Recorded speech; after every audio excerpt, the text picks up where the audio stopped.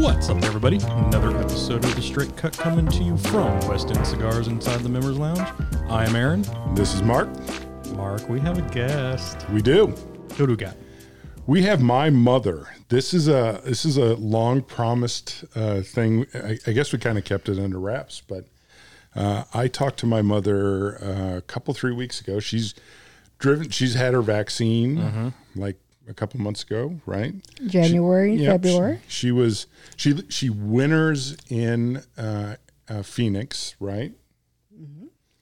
And and then she summers in Bloomington, the beautiful Bloomington, Normal, Illinois. Yes, the Riviera of the Midwest. That's right. I think as Sam, who is related to Paula, referred to it, the taint of between Illinois and St. Louis, to start this show off appropriately, or the armpit would probably be better. No, since because my mom's here. I said taint, and I know. and I got in trouble for that. So Well, Sam laughed, so he lives there. And Suzanne, my sister, I'm sure will listen to this podcast, and I'm sure she's offended. And it won't go without trying. I tried to get my mom on here. I know. And you can see how well that worked. Well, I know she's this is Mother's Day, so I know that she's celebrating Mother's Day with her family. So we'll give her a path. Yeah, and she has her first granddaughter. That's pretty awesome. Was with my niece now being born just a couple months ago. Yeah. Yeah. So we are actually recording on Mother's Day. Right, filming. We should do a filming thing. No, we shouldn't. We're hideous. So we were actually smoking. Face only a mother could love, right? We'll find that out later on. So we're smoking two different things. You and I, Mark, we're smoking the Plasencia 146 Cosecha, I believe. We believe. I don't know how to say it. I That's looked true. up two different videos. One said one way. One said, we're smoking the Plasencia 146, whatever. I'm like, well, you're not fucking helping me out. That's right. That's not helpful. So phonetically, I think it's Cosecha. I don't It's know. the pretty white and silver band. Yes. So it's easy and it's not named Alma. No. So it's named the 146 because this is harvested from 2011, 2012, but it was the 146th harvest for the tobacco. Oh, nice. So That's why they got fancy. the name. Yeah. Oh, that's fancy. But it's still a name that everybody knows that I speak such perfect English. You're fluent. I'm fluent. I'm fluent in gibberish. Yes. Like me and Mo were sitting outside the other night, and I said a word, and she looked at me. I was like, "Is that not a real word?" No. She was like, "No, it's not." I was like, "I don't swear even know it what he is. said, I but I'm swear sure it it's not a is." real word. And it ends up being not a real word, but it means another word for potato, sweet potato. But it didn't mean that. But she was like, "You did that a few times on our show." I was like, Yam? What? No, it was like, I forget what it was. So Chaz and I were talking about that.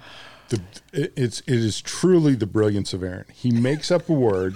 He combines two words. And Chaz was talking about this. I just blow through it like nothing happens. Because Chaz was on the HERF, and he said the great part about Aaron is he makes up a word, and you look at him and you go, "Dude, that's not a real word, but I know exactly what you mean." Exactly. It's a special. It's a gift.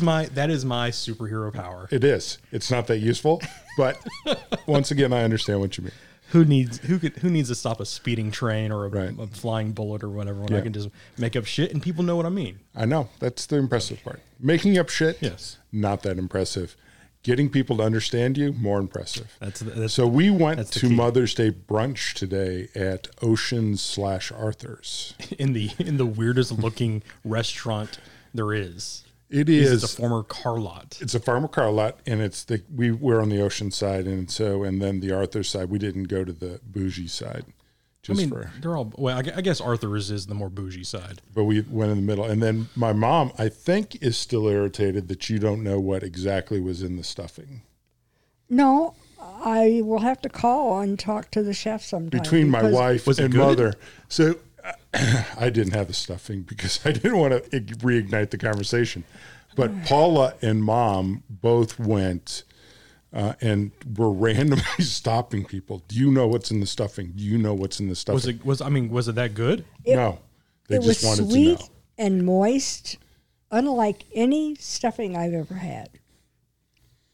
But before they ate a bite, they wanted to know what was in the stuffing, and they were unhappy with the answer. See, I don't think of stuffing as like seafood stuff, though. Well, it was a combined buffet between Oceans. Okay. For the record, they still can do beef. Yeah, I mean they do. I know they do the surf and turf. The beef was awesome, I've heard and the that sushi. I've heard Ocean sushi is the best in the city. The sushi game was strong. I went back and went, can you give me 3 pieces of that and 4 pieces of that and 7 pieces of that? Sushi was excellent. Yeah, I mean, especially for buffet. For being so damn landlocked as we are, Little Rock's got some pretty good sushi places. Yeah. Yep. Sushi Cafe. Hell, even it's a chain, but Rock and Roll Sushi.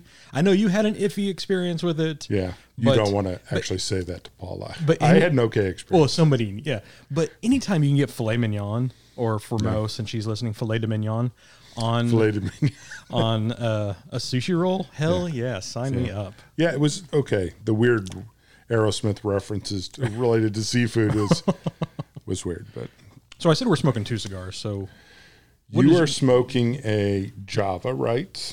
Because yesterday, yes, we drove around because Paula had a headache after being, I guess, assaulted by rose smell at one of the shops. Yeah, one of the shoe shops. Yeah, one of the shoe shops apparently smelled like rose. And so we drove around Conway yesterday. That was fun. It was fun. And we went to the fried pie shop. Ooh, I've heard that's good. Oh. We haven't eaten any yet. I'm not a fried pie fan. Really? And inside smells like fried pies. Well, I mean, it's a reminder of a 50s diner. Yep. Because it was cool inside. The walls are covered with all that. Yeah, old Elvis paraphernalia and stuff. Yeah, Elvis was there. A lot of Three Stooges stuff. Elvis hadn't left the building. Yeah. So what fried pie did you have you had one yet? No, I haven't tasted it yet. I'm going to take it for the road trip to St. Louis tomorrow. They did not have any chocolate fried pies. No. I mean, you got to go classic cherry, I would assume, or apple. I got her a cherry cheesecake, and we got a couple pecans, and then we got roadkill. Roadkill. I don't remember what the last one was. I don't know either. No, but then they had a root beer float. Yep. A&W root beer float. The OG root beer float. And I hadn't had one in years. When growing up in Mason City, Illinois, had a great aunt and uncle that had an A&W stand. And it was always a treat to go over there and have the A&W root beer. Yep. So Mason City is a really small, you'll find this hard to believe. Mason City's a really small city. Mm-hmm. It's near Easton. Which is smaller. Maybe 500 people. So yeah, Mason City looks down on Easton. Are there any stop lights? Oh, no. Stop signs. Yeah. Stoplights are outlawed in Illinois. I don't think Easton has a stop sign. But Mason City has a 4-way stop sign, and on all the main streets, the Chestnut and Main, that divide the town in quarters, I think every street that feeds into them has a stop sign. Yeah. Oh, so I could say Easton probably has stop signs. Yeah. They do now, I think. But Mason City has it on their billboard when you enter town. We have a stop sign. F.U. Easton. Little jabs at the city. Yeah, I remember because obviously we had family there, so we would go and see, go see basketball games and stuff there. We had a lot of family there. Yeah. Well, my dad was a basketball coach. Yeah. And so after World War II, he landed a job back in Mason City, which is 9 miles from where he grew up in Easton. Well, really, he grew up in what was called Tehran. And a lot of people from Iran would come and look at Tehran because they thought it was Tehran. Mm-hmm. Right.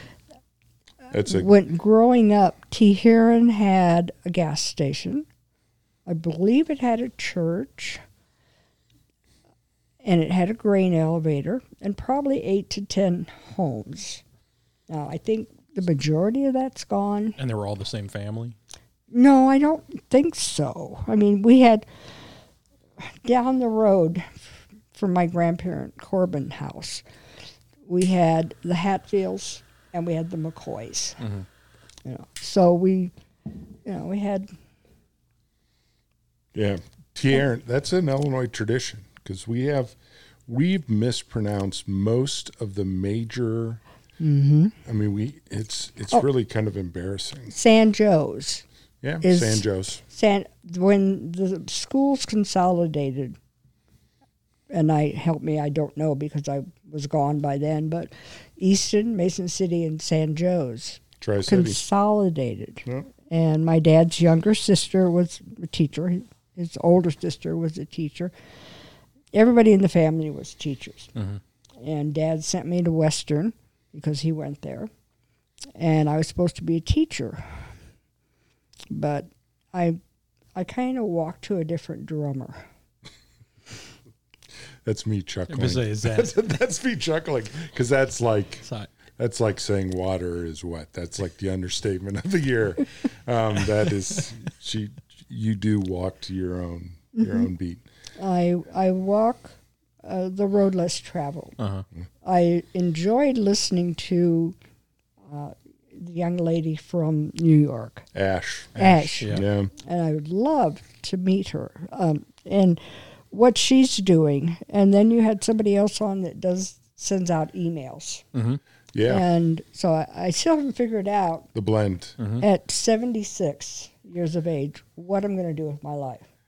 I'm still working on that.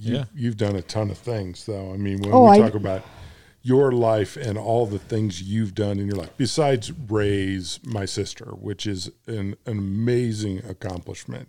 She survived childhood. She did. She did. She was a troublemaker, but I mean, and and I know she was. Wait. Now I need to. Okay, from that reaction right there, I need to know why I got that reaction now. Well, I mean, because she's going to cover up for my sister right now. She's clearly going to say that I was the troublemaker. Susie could get him in trouble. Oh, I won't deny that. Who's the older? Mark, by 3 years. Okay. And see, he had all the attention, all the love, and rightfully so. And when she came along, some older siblings love to have that addition in the house. Yeah. Oh, I fucking hated it too. I was an only child for 11 years. Oh, see, I was only for 3. And it was like, But she was a terrorist. I mean, let's be honest. I mean, if she had been perfect, then that would have been different. But she was. First of all, she's probably one of the best human beings I know. So that we'll get that away. We're joking right now, but I won't cut that part out. Fair enough. But she has a unique way, especially as a child, to get under me. And as a matter of fact, in Hot Springs Village, we're going to tell a story that is probably the statute of limitations is over on. But, and I think you know where I'm going with this one. So before I tell this story, I'm going to say you're smoking the Java Maduro. Yeah. And the reason is because we stopped up at Conway. I sort of got distracted, much like my mother does. I can tell you got distracted because I couldn't make sense of your texts that you were sending me. Should I read the text back and how I got them? Well, I was just wondering if you were going to be up there because we were going to stop by the shop. But it's crazy how like just the wrong punctuation changes punctuation everything. And matters. I was like, I even showed Mo. I was like, am I having a stroke? I was just wondering if you're up there because we were going to stop by the shop first. If you were, because I was going to introduce my mom to you both.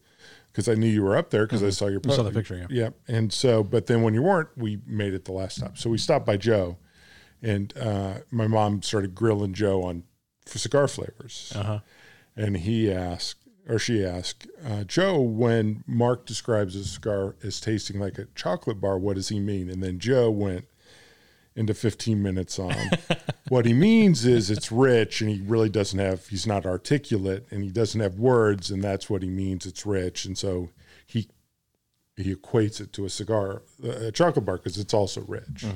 See, I wanted to know if there was anything, leaves or beans ground up, sprinkled in there.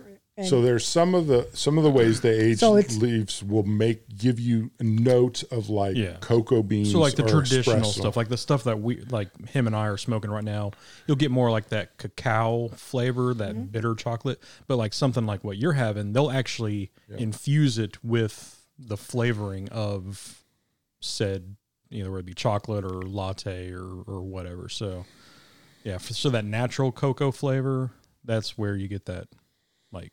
Yes, you get that richness from it's that. a rich sort of bitter chocolate or dark chocolate flavor. It's not like although occasionally you get You can be a little chocolate, sweet because you get some sweetness, natural sweetness, and it but comes not out like of a raw chocolate. No, it's the way they age the leaves that'll give you it's like coffee. The way they roast the coffee will give you the sort of the hint.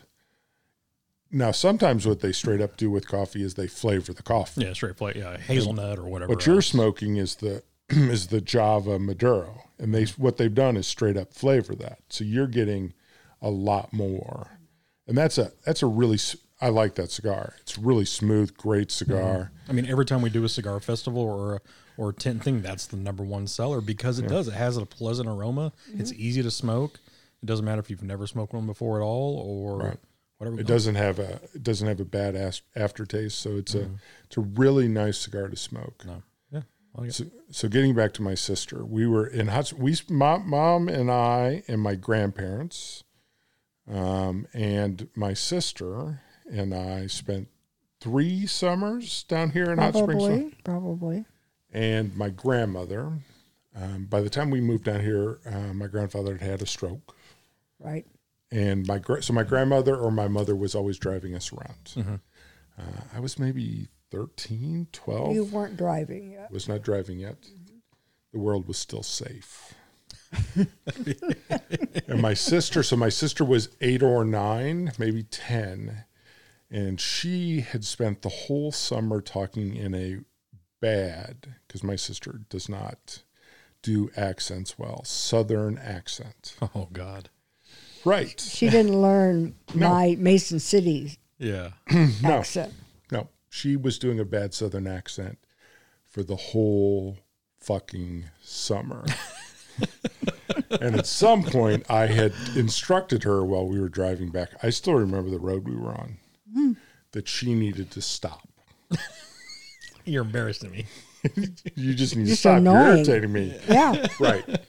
And then I gave her Can you try to mimic it for us? I cannot, because I will irritate myself and then be forced to do what I did to my sister. And then I gave her, I believe, a 1-minute warning. You either stop in the next minute or there will be repercussions. She did not, and I might have punched her.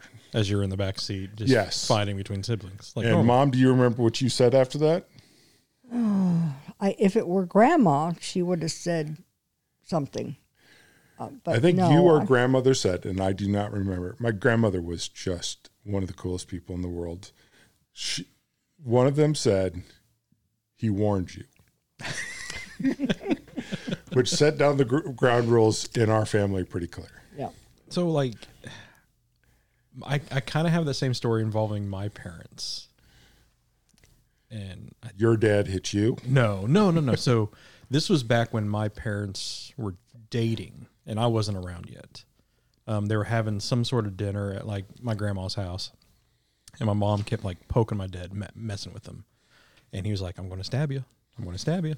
I'm going to stab you." And she just kept poking, and he like grabbed his fork and like poked her hand, and she like got all whelped up, and my grandma was like, "He warned you." Right. You've been clearly warned. And like to this day, she does not remember that and says it's false. And Dad's like, "Nope, it's true." But you sometimes don't want to remember Right. things that you know Yeah. you caused. But So I remember as a kid, you worked at General Electric. I did. I took a temp job. It turned into a full-time job. I really had not. Prior to that, I worked typing up the bills of lading at Nussbaum Trucking in Norwalk. That's right. I worked evenings because your dad obviously worked at State Farm during the day. That way you could cover us. And he was taking classes for his master's, and so I would go in 7, 8 o'clock at night at Nussbaum, and I'd come home whenever we were finished. After all, the truckers had brought in their bills, and the machines that we had were these huge, huge key punch machines. Now, this was 70s, mid-70s. So I did that. Sometimes I'd get home at 2 or 3 o'clock in the morning. Then I did venture into working a secretarial job, and I have very little skill when it comes to secretarial. I begged my parents to take a typing class one summer, and I couldn't take all of the 4 weeks, I think it was, because I was going off to Eastern to a recreation camp. So my mother didn't think it was necessary for me to learn any business skills. I was supposed to get all of the prereqs for college because my generation was sent to college to find a man. Mm-hmm. You know, it wasn't important that you really had a skill. So I worked at General Electric. My first position there, I was secretary out in the Logitech, I think, department. Logistics? No, they made circuit breakers. Oh, wow. They made circuit breakers out there. And so I did my best to be a secretary. I eventually got on full time. I moved into the office area. I was in the purchasing. Then I was in the computer area. Wow. And those were the days when you had to step up into the computer room. And you had the big reels, and Yep. it was freezing in there. Yeah. Mm-hmm. And it was a learning experience because I had never really been in a factory before. But the best part was that I made some good friends. Your dad and I played on the golf league. And, so it was. Yep. Then after that, I did alterations at Bergner's. Yeah, I remember that. Mm-hmm. You made some good friends out there. Mom is a very talented, you don't necessarily enjoy doing it, I don't think, but she's very talented seamstress. I think that's the proper term. I learned from my dad because he learned in the Navy. Right. Yeah. And it was something you had to do. Yeah. I wanted to go to New York to be a fashion designer. Oh, wow. And my mother said, nope, you're not going out there with those kind of people. Mm-hmm. You wouldn't be here if I had. It's true. So, I guess you could say mother knows best. I'm not sure, but It would have been cool. I mean, it would have been cool to be out in New York. I mean, you think about that world, because that's... Say New York in the 60s. 60s. I graduated high school in 63. Yep. And then along came Haight-Ashbury. Yep. And, I thought it would be cool to go to San Francisco. And, I've always had these dreams. And you said that I've done a lot of things. I've lived in Jamaica off and on for 3 months. Yep. Really explored what it had to offer. I was glad to get back. Lived in Colorado for 5 or 6 years. Well, I was totally gone for 8 years. 8 years. I went to Davenport when Lauren, my oldest granddaughter, was born, because Suzanne and Rich were finishing up at Palmer Chiropractic School. Yep. Yep. Lauren, who just got married. Shout out to Lauren and Andre. Andre. 3 tries is, I guess, enough. I guess. They kept postponing it because of COVID, and they Yeah. finally just got mad and went down to the justice piece. Yeah, like Probably oversimplifying it. but- Let's just have a Zoom wedding. right. It was on Facebook. Actually, I saw it, and it was on Facebook. Yeah, it was. We're gonna have a get together in the fall. So Yeah, they were allowed in the court, the courtroom, and there were several weddings, but Lauren and Andre's was first. They get in there. Logan, my second granddaughter, stood up for Lauren, Yep. And the Nick, who introduced the two together, was standing up. And Suzanne and Rich and I were out waiting for them to come back out. So it was It was awesome. very small, very intimate. Yep. Good. So, yeah, you lived in Colorado, wrote it in the newspaper when you were out there. I worked for a weekly newspaper because everybody knew the news by the time the paper came out on Wednesday. But I sold ads, and they let me write, because I was going to be an English teacher. They let me write stories. Yep. And I would go cover the opening of a ski resort that had opened back up. Joan Rivers was starting her talk show on one of the TV stations, and so newspapers that were weeklies were allowed to send a representative. And my editors and publishers, which were husband and wife, neither one wanted to go. So I went down. Nice. And in a little circle with small, she's just so tiny. And I was sitting right next to her. And I said, I saw you in Off-Broadway, in Broadway Bound. She just lit up. Yeah. She says, I've always wanted to do that in New York. And she said, you saw me there? And I said, yes, I stood up and took a picture of you, and I was for sure they were going to escort me out. To this day, I still have a mug that I got from them. But awesome. no picture. Awesome. Yeah, that was Evergreen, right? Where was it? No. The first newspaper job was in Idaho Springs, which is on I-70. The twin tunnels are there. And there's all kinds of gold mines around there. But it's really known for a pizza place called Bojo's. Oh, okay. And people would take their little square napkins and draw on them, and they'd get posted on the walls. Nice. But then I did later work for the Evergreen I remember paper. the Evergreen one. So. Yeah, I did that too. So And then came back and finished your career as everyone's done in the family but me, working for State Farm. That's right. That's right. So that's your next adventure? No. I'm a hard no on that. He will never live in Bloomington Normal. He didn't want to live there because his mom and dad lived there. Yeah. And because his dad moved to Florida. Mainly my sister, but that's fine. Yeah. You pick whoever you want.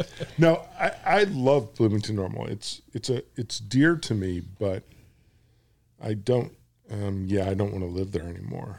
I wouldn't. I lived there for the record for a long time. 20 years.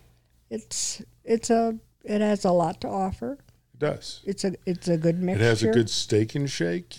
I heard it has a couple pizza places. No, I mean it's.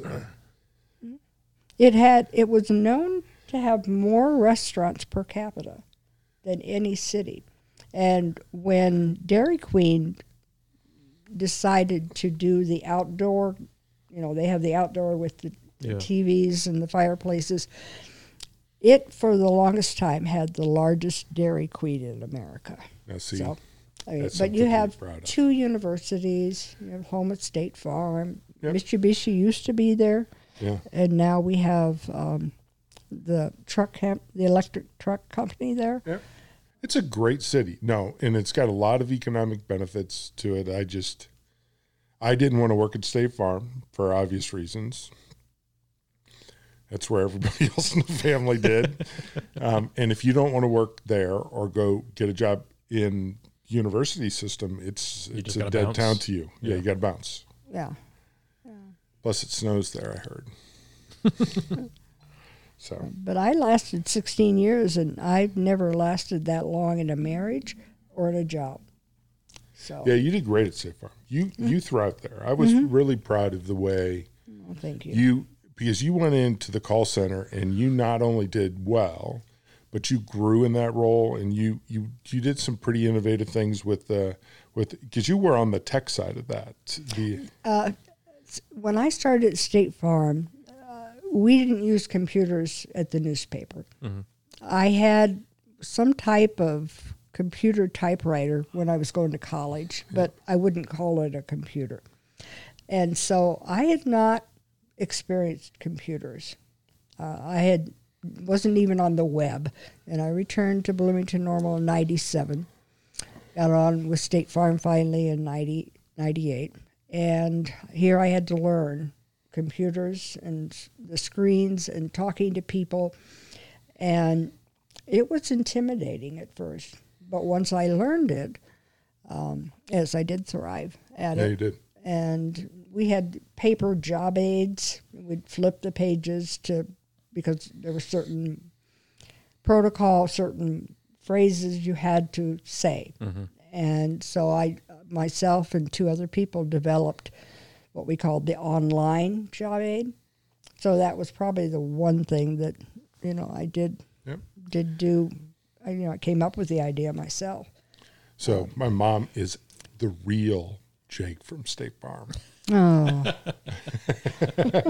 No, but she thrived. I mean, and the fact is you came in there with that wasn't your chosen field. And to be honest with you, call center stuff, that's some hard stuff. People skills. I have to say. You got people skills coming out your ears. People skills. My degree was in therapeutic recreation. I know. And I did work in that area. Yeah. But when you come back to Bloomington, your choices are State Farm and State Farm. Yeah. Or the Illinois State University. Mm-hmm. And I couldn't figure out where I could end up there. So. No, you got to teach. So. Yeah, my mom and I, my parents were divorced. I think we've talked about that on the podcast at least once. Thank you, Art. And I saw Art came back from Mexico, by the way. Mm-hmm. And we need to follow up with Art on that. Touch base with him. Because that, put that aside. And you and I went to college at the same time. Yes, we did. So, and she went back as an adult. Because I sure as hell wasn't an adult when I went through college. It's like a Rodney Dangerfield movie, isn't it? Well, she did college. She went back and she graduated. She walked. Mm-hmm. I walked. I was walking in the Union, Braden, mm-hmm. and they had tables set up. And, I knew the 50s and 60s music. Mm-hmm. I'd listened to Barbra Streisand and Neil Diamond. Oh, and every year down at the State Farm, State Fair, Willie Nelson, we would go down and we'd spend the afternoon in the beer tent, and then we'd make it to the show. So that was his introduction to country, C&W. Yep. And Willie was about the only one I really listened to until probably the last 15 years. Yeah.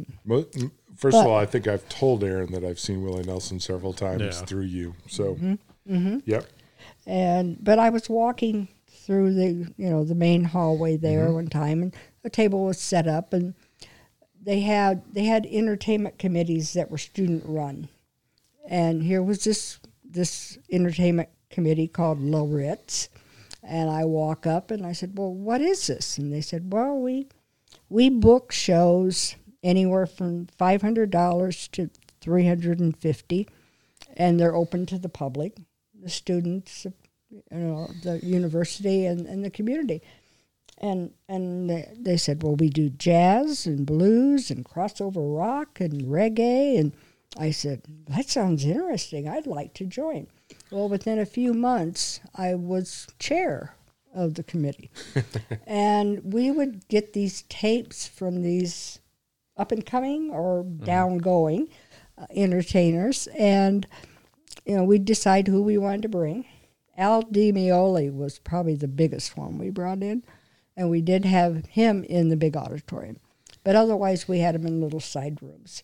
Yep. Well, as a committee, we booked them. We got, secured the money to pay for them. We would book hospitality for them. We'd have food for them, and we'd have to manage the groupies that would come. We'd introduce them.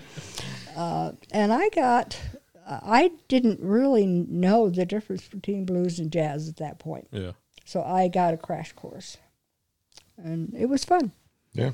It was fun. I had a good time. I remember when you were there, we got great tickets for Ziggy Marley, and we got great tickets for John Fogerty. Okay, yeah. Those were good. Those were good shows. Yeah. Your dad and I, other than going to the State Farm, we didn't have the time or the desire or probably the finances to go to concerts. But immediately upon leaving that relationship, I went to see Neil Diamond. I ventured out, and now I go to Nashville quite often. You do. So I was asked a couple questions last night from the HERF. We were talking online, and I'm gonna flip the order of the questions. But I was asked, did I get my love of music from you and my dad? And I know you love music, but I don't know that we sat and listened to music as when I was a kid. We didn't share the same styles. What did I drag you to? At one time, I remember you taking me to Harry Chapin. I've heard the story that you took me to Harry Chapin and Jim Croce when I was I don't think so. Nope. I don't think so. You told me that story. Oh, well. I know you took me to 38 Special and Jefferson Starship. That's the one I was thinking of. And it was in the old Horton Fieldhouse. Perfect sound, acoustical, airplane hangar. Yeah. Yeah. Great place for two drummers. Yeah, really. Yeah. Yep, that one for sure. We saw John Mellencamp and Hart. And you would have been how old then? I'd have been about 15. You weren't driving. I wasn't driving. 13, 14, 15. It would have been early 80s, late 70s. Right. That would be so cool. Like Hart and Mellencamp. How about to say, having your mom take you to Hart? Oh, that is the band I've always wanted to see. So Aaron is a huge Hart fan, and it was a good show. Hart and Mellencamp. She's got a solo album coming out. I know. Oh, I can't wait.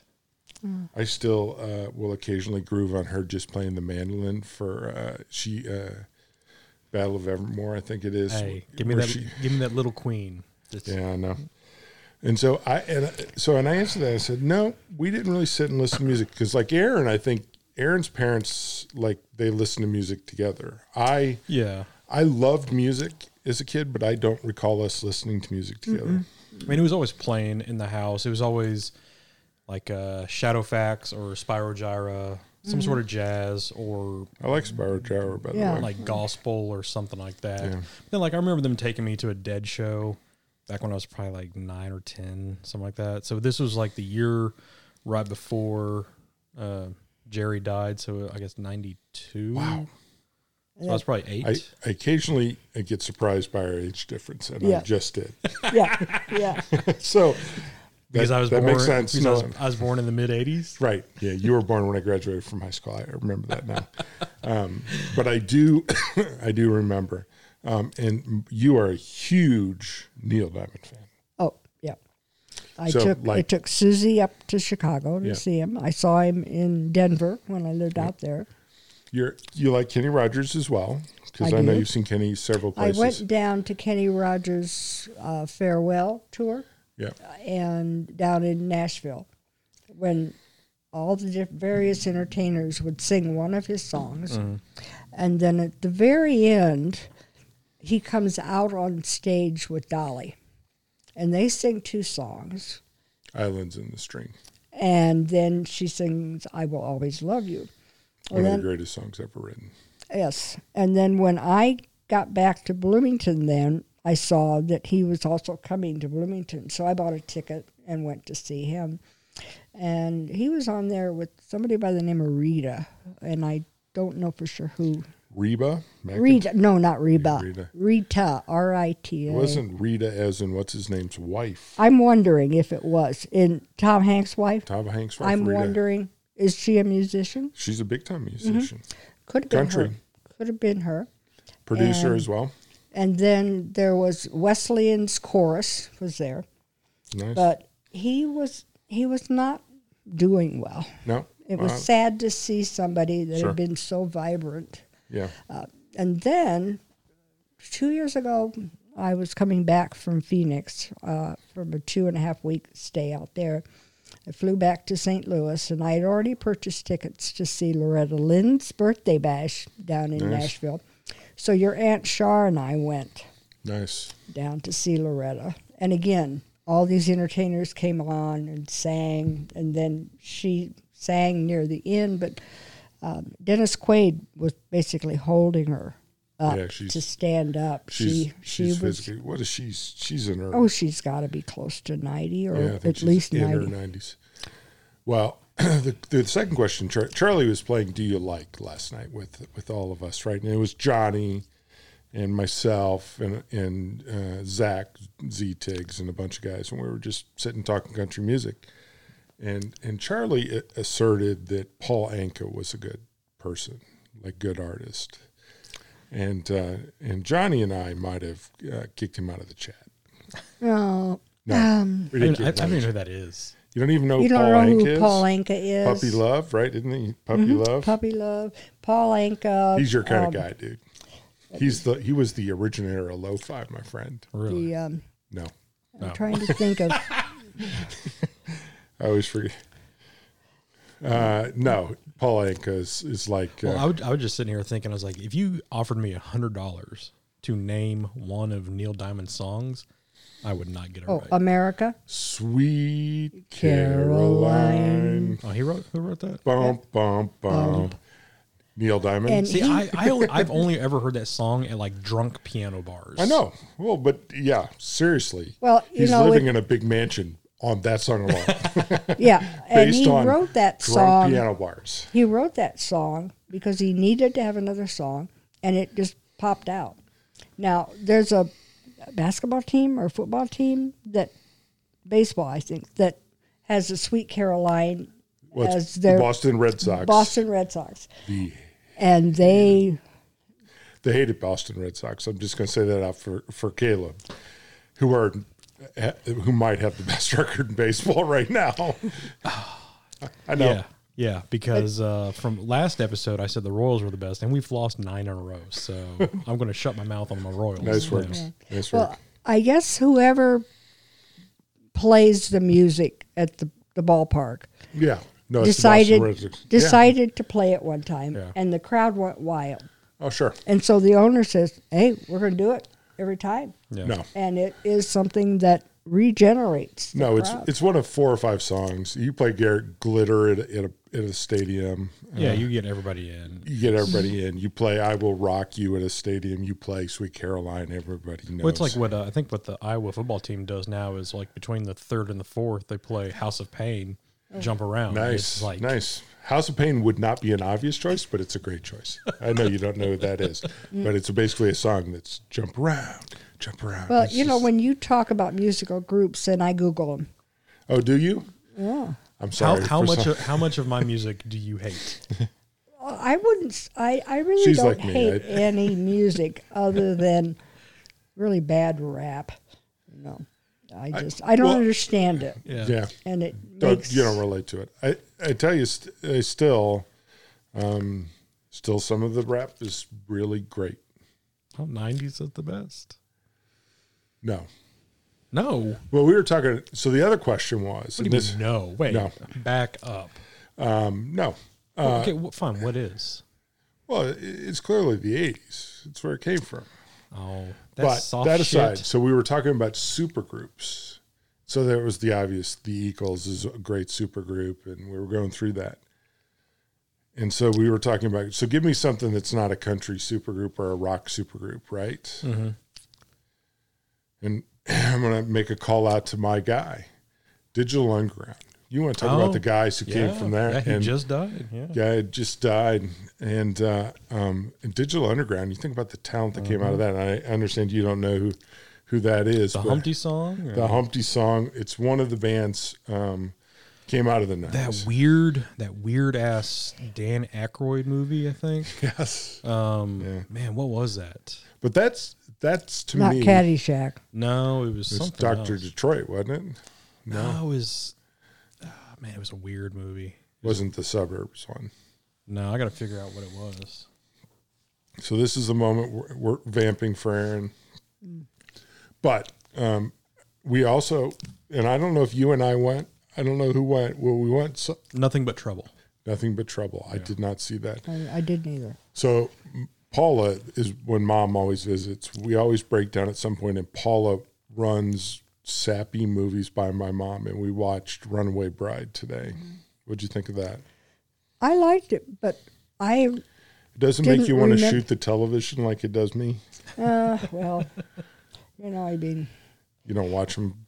I don't watch much TV, and that goes back years. I don't watch TV, but whenever I have the inclination to sit next to my wife and watch television, Paula makes sure she puts on something that really annoys me to make sure that I don't.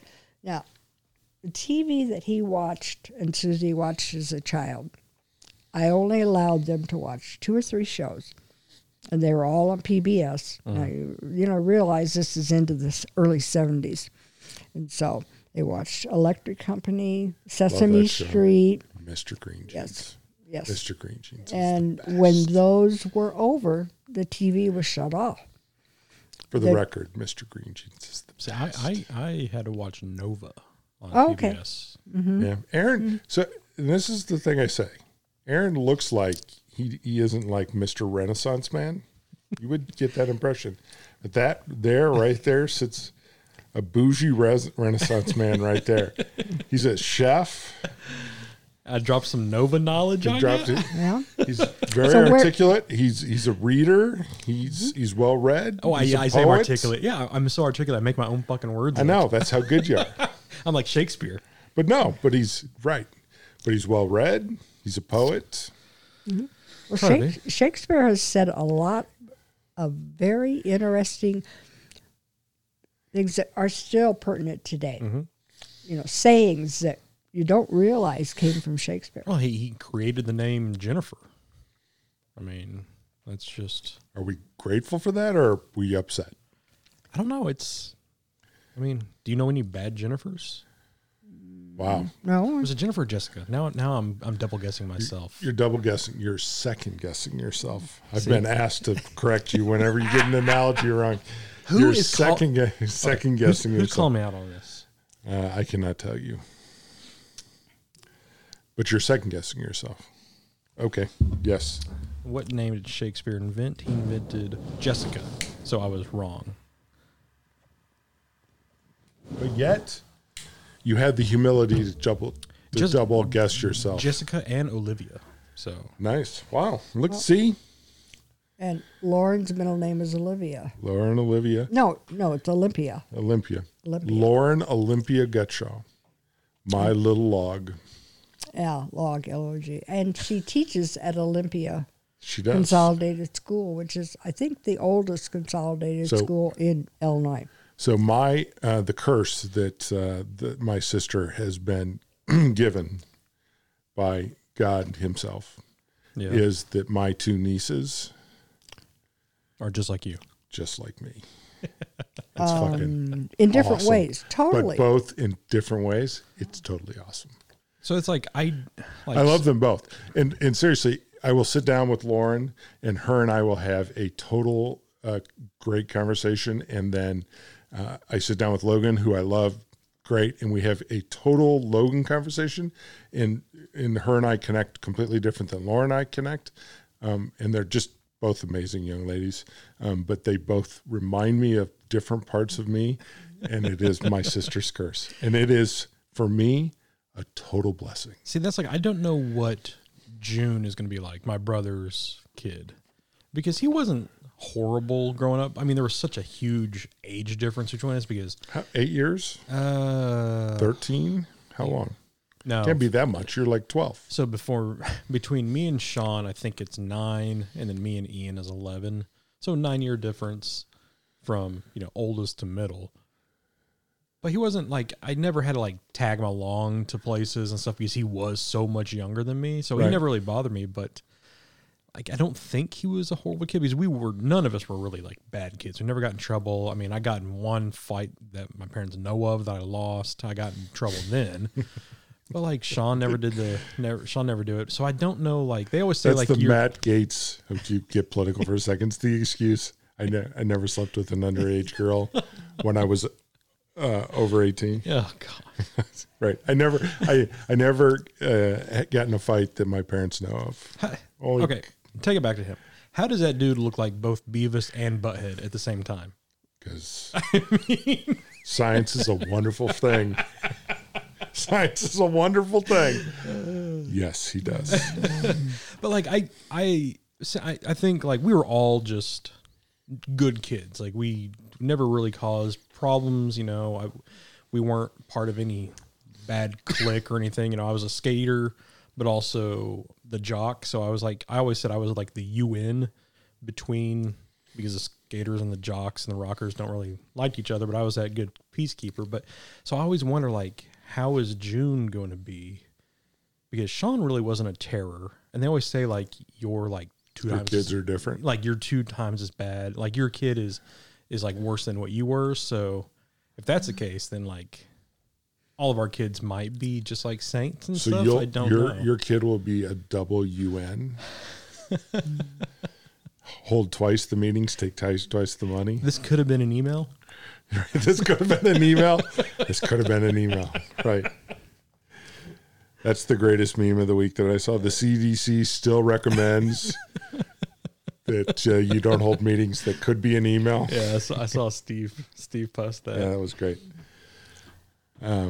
So you like music. You saw George Strait. That was pretty great. I saw him, yes, on his So Cowboy Rides You Away. didn't come out on the Paul Anka side.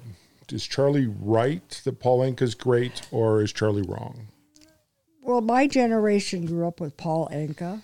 Okay. I gotta find this dude. He would write his own music. Do you know who Annette Funicello is? Mm-hmm. Okay. They were good friends. They hooked up. Well, no, they didn't. But I'm telling the put your story. head on my shoulder. Put your head Okay. on my shoulder. Okay, yeah. So good slow dance, and he is still performing today. Okay. Yes. He's one of the few. But he came out. I don't know if he was a New Yorker, but I don't know. like the Jersey Boys, Yeah. that whole group, Yeah. but when I was in high school, I went over to the Heart of Illinois Fair, Peoria. Yep, in Peoria. And I saw Bobby Vinton. So that was the first concert I would go to. Now, Heart of Illinois Fair, maybe there was 50 people watching him. I don't know. Yeah. What was that? What would that be? 62. 52. 62. 62. Mm-hmm. 62. So I was born in 66. Mm-hmm. And I've told the story that I was the bring boy at you and Dad's, or I was the best man. It's you and Dad's, right? Mm. I was in the wedding party. I have a picture of me at your wedding. No? Was it Gary and Char's wedding? Yeah, probably Gary and Charlotte's Okay. wedding. You were also, you and Susie were in my sister's wedding, Dorothy's wedding. Dorothy's wedding. Yeah. And then... Because we grew up with the first house that I was in, and you and Dad, we also shared with Gary and Char, right? Mm-hmm. Gary. Gary. Char was still in Springfield going to nursing school. Okay. And she'd come up and stay with him. And Okay. the next weekend, he'd go back to Springfield. Right. So I got to know Char very, very well. Dad's brother, Gary, part of the unholy trio of Gary, my dad, Mark, and Uncle Mike. Mm-hmm. Those three really should not be allowed in the room together. Is that the Bermuda Triangle? It is the Bermuda Triangle. First of all, just the Bermuda Triangle. We'll leave that there. Those three together are dangerous. My uncle Gary is in St. Louis and married Aunt Char. Mm-hmm. And Uncle Mike is married to Herman, and he is a doctor in Sweden, I believe. And Uncle Mike is living the life. Mm-hmm. Uncle Mike's, first of all, one of the funniest guys. My dad is hilarious, but Uncle Mike is like almost as funny as I am. Just saying. Wait, what hold I on. remember of your Wait, wrong one. I was going to hit the crickets. what I remember of your Uncle Mike was at Christmas time. He was the one that did all the Christmas shopping for the family. Yes, he did, helped for Grandpa. Yeah. Yeah, for Grandpa. And even when I think Bessie was alive, he helped a lot. Then He's a super nice guy. I remember Paula will, if we ever have Paula on the podcast, she will tell the story. We went over, so Mike's first partner eventually passed from cancer. So they were together for a long time. and didn't live too far from you in Springfield. No, lived probably a mile from us. And we had a beautiful house. He worked at the state of Illinois. But we went over, and they had a Christmas tree where the ornaments were condoms and dildos. And I tried to warn Paula that Mike, the point was to make somebody uncomfortable because that amused him, and that the trick was to not get uncomfortable because then you win. Yep. That's the game, right? It's just a game. You just go there and flick it. And But she got uncomfortable and turned red, and Uncle Mike had great joy in that. And I said, well, I warned you. All you had to do was act, like nonchalant about it. And he says, well, he seemed to get a lot of joy out of that. Oh, he got a ton of joy out of that. I mean, that seems to be like a good family tradition that should come back. It was awesome. I could not laugh because it was Paula, but I was amused by her reaction as well. I mean, it's a Langenfeld tradition, but that was Uncle Mike. So Uncle Mike was a jokester. He is a jokester. Gives a new meaning to deck the halls. It does. He's a great guy. The one story I remember when I was dating your dad was that, because I was raised an only child, Yeah. but I do have 6 natural brothers and sisters. And your dad came from a family of 11. And I remember him saying, if you don't grab your food off the table, you're not going to get it. So your hand often had fork marks in it. Okay. So then after your dad and I married, I wanted to make chicken cacciatore. So I would call Bessie, and she'd give me the recipe, and I'd fix it, and your dad would say, mm-mm.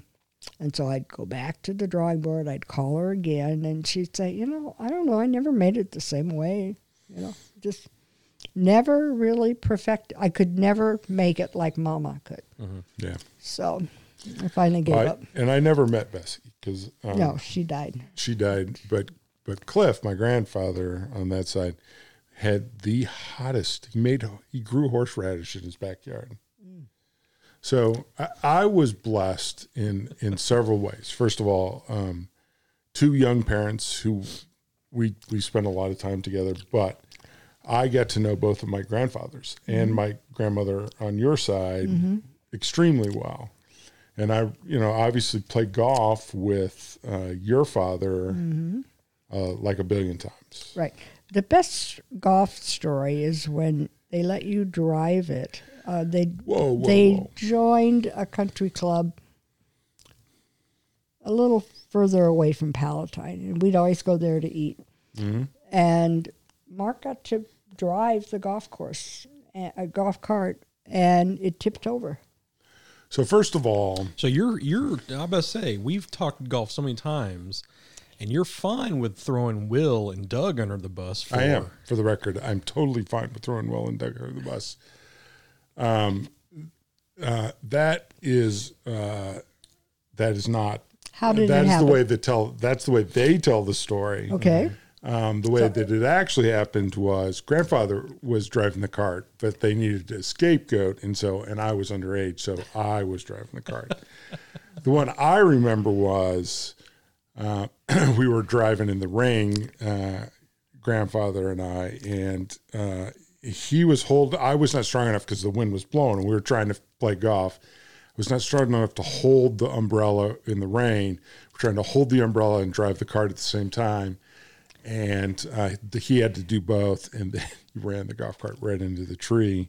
But I do remember the golf cart tipping over. That was not my fault. Wow. I do And not. how do you see it? Well, that She wasn't there. I wasn't there, so I got it secondhand. No, but it was- and he probably had to lie. Probably did. So I got one under the bus. I remember. Did you get what'd you get paid out for? Did you get Well, I got probably paid out in a Monte Cristo sandwich. So that was. Those were good. I remember it was Itasca Country Club. My grandfather would always take me up there. My grandfather was a good golfer. He could play. He didn't have a classic golf swing, but he had a repeatable golf swing as I get older and understand things. But what he was a lot like my dad. He was just somebody you didn't want to bet because he was just a competitor. And he was one of those guys who scored. And I remember growing up watching him play. I also remember grandmother would not tee off on the first hole because it was over a creek. And Grandpa would always say, "Oh no, just hit it over the creek, and if it goes in the water, then we'll go on the other side." And then she would be mad at him, and all of that. But I remember two things. I remember him being intense, and me learning that behavior later in life, and me copying his, because he was serious even when he played with me. He was very loving and would always spend time with me and show me things. And he was probably the person who turned me on to golf first. But I also remember seeing the way he played, and I probably mimicked that later unintentionally when I became serious. But I remember eating Monte Cristo sandwiches. Oh, those were delicious. Man, they were just the crispiest Monte Cristo sandwiches. Afterwards, but I remember loving just playing golf with him because it was him in his environment, because it was his country club. It was him doing something he loved to do, and he was just such a competitor, and so. And he taught me how to golf. When we left Mason City in '54, it was the end of my third grade year. We moved to Kewanee. He was hired as the head basketball coach. He was hired as a general science teacher, and they wanted him also to be the golf coach and cross-country, either cross-country or track. And Dad had never golfed, so he had to go out. He bought these wooden clubs, which I wish we'd held on to, and he learned how to golf. Yep. And he had some golfers that would go to state. And so Mom and I would go out to the golf course there in Kewanee, Baker Park, and he would work with us to learn how to golf. And Dad wanted me to go pro because he said, "I've never seen anybody that had a natural swing." You have a very good natural swing. Unfortunately, I only play about every 2 or 3 years. Yeah. And so it's hard to develop Yeah. the skill in that. But there were 2 other girls in my class that golfed. One was Pat Wysowski, white now, and her father worked at the golf course. And the other was Nancy Glidden, and her parents belonged to the country club in Kewanee. So the 3 of us never golfed, but we were the only girls in our class that golfed. And it was a wonderful skill and it carries through life. Yep, we used to play fairly regularly, a couple times a year, and I haven't played in a while. But you do have a good swing and hit the ball still. Paula also has a good swing and can hit the ball. It's just golf's about grinding it out on the range. Neither one of you really wanted to do that. We don't have power. Well, no, I mean it's about practice. It's about practice. Right. We would, but when we moved to Springfield after I graduated high school, and Dad quit teaching and coaching, he stayed 1 more year so I could graduate. And then we moved to Springfield. There was a little 9-hole golf course, Passfield, and we would go out there and play. Play Passfield. And I just, I love being out there. Yeah, I almost broke my back on Passfield during a snowstorm one time, sledding down that hill on number 8. Okay. That sucked. Well, the best hill that you guys would slide on was Jersey. in Normal. Yeah, The border between multiple Bloomington. times on that hill, almost lost my life. And Because they had a little stand of trees right in the middle that you always had to shoot through as a kid. Don't ever tell my mom that. Split the Y. Oh, you had to split the Y. Oh, and a creek at the bottom. yeah, Oh, it was horrible. it was awesome. See, that's what. So me and Mo went driving around Friday night after we got done eating. We just wanted to take a drive, and so we're driving around in Benton, and I was telling her like all these like almost rites of passages that like kids nowadays aren't going to have, because I was telling her, I was like, yeah, this main strip military, it's like this is where we would go cruise up and down Military Friday and Saturday night. I was like, we'd go this Big Lots. That's where you turn around and you go like 3 miles down the road and you turn around at the photocopy place and then go back. She was like, and what would you do? I was like, that's it. That's it. That's all you would do. Is like you'd meet up at one of the parking lots, and then like you'd have like burnouts, or you'd have you just holler at girls or whatever. You try. I mean, that's just what you did. But they passed a law like 5-6 years ago where it's now illegal to cruise. I'm like, so now like all the high schoolers now, they're not going to get that feeling of just what Driving back and forth between back two and forth. random what spots. cruising was. Yeah, or like cruising the square of like an old city or whatever. Like it's that shit that kids now aren't going to get. It was, I mean, it was okay. I mean, it was fun, I guess. I never got any dates or anything out of it because I was a weird. You were the UN. You saw everybody. Yeah, but yeah, everybody was out Everybody there. was out. Because that was where How Bryant, much is bigger is Bryant now than it was then? Oh, it's twice the size now. Right, But I mean, isn't that some of that? but everybody cruised in Benton, but that's where Okay. Bryant and Benton would meet, and then you'd have some animosity and everything, and just Knife fights. yeah, like old Gangs of New York style. Right. But like, yeah, it's one of those things where it's, I don't know. It's always fun. There's no adult version of cruising now, other than like maybe on a boat or something. But Party Cove. Yeah. Well, I learned to drive on a 49 Chevy, and I would take the car. I'd tell Dad I was going to the library. I'd pick up my girlfriends, and this was in Kewanee. We would cruise around, all around downtown. And Dad would say, boy, I didn't know it was that many miles. I did not know that you could not drive in a cemetery after night. And we followed its cars of some boys in there, and they were smart enough. They didn't have their lights on, and we did. And there were probably 4 of us girls in the car. And the cops come along, and they haul us down to the police station. And, of course, Dad had to come down and bail us out. But then when I moved to Springfield... My mom's a felon. Yeah. We were not fingerprinted there, though.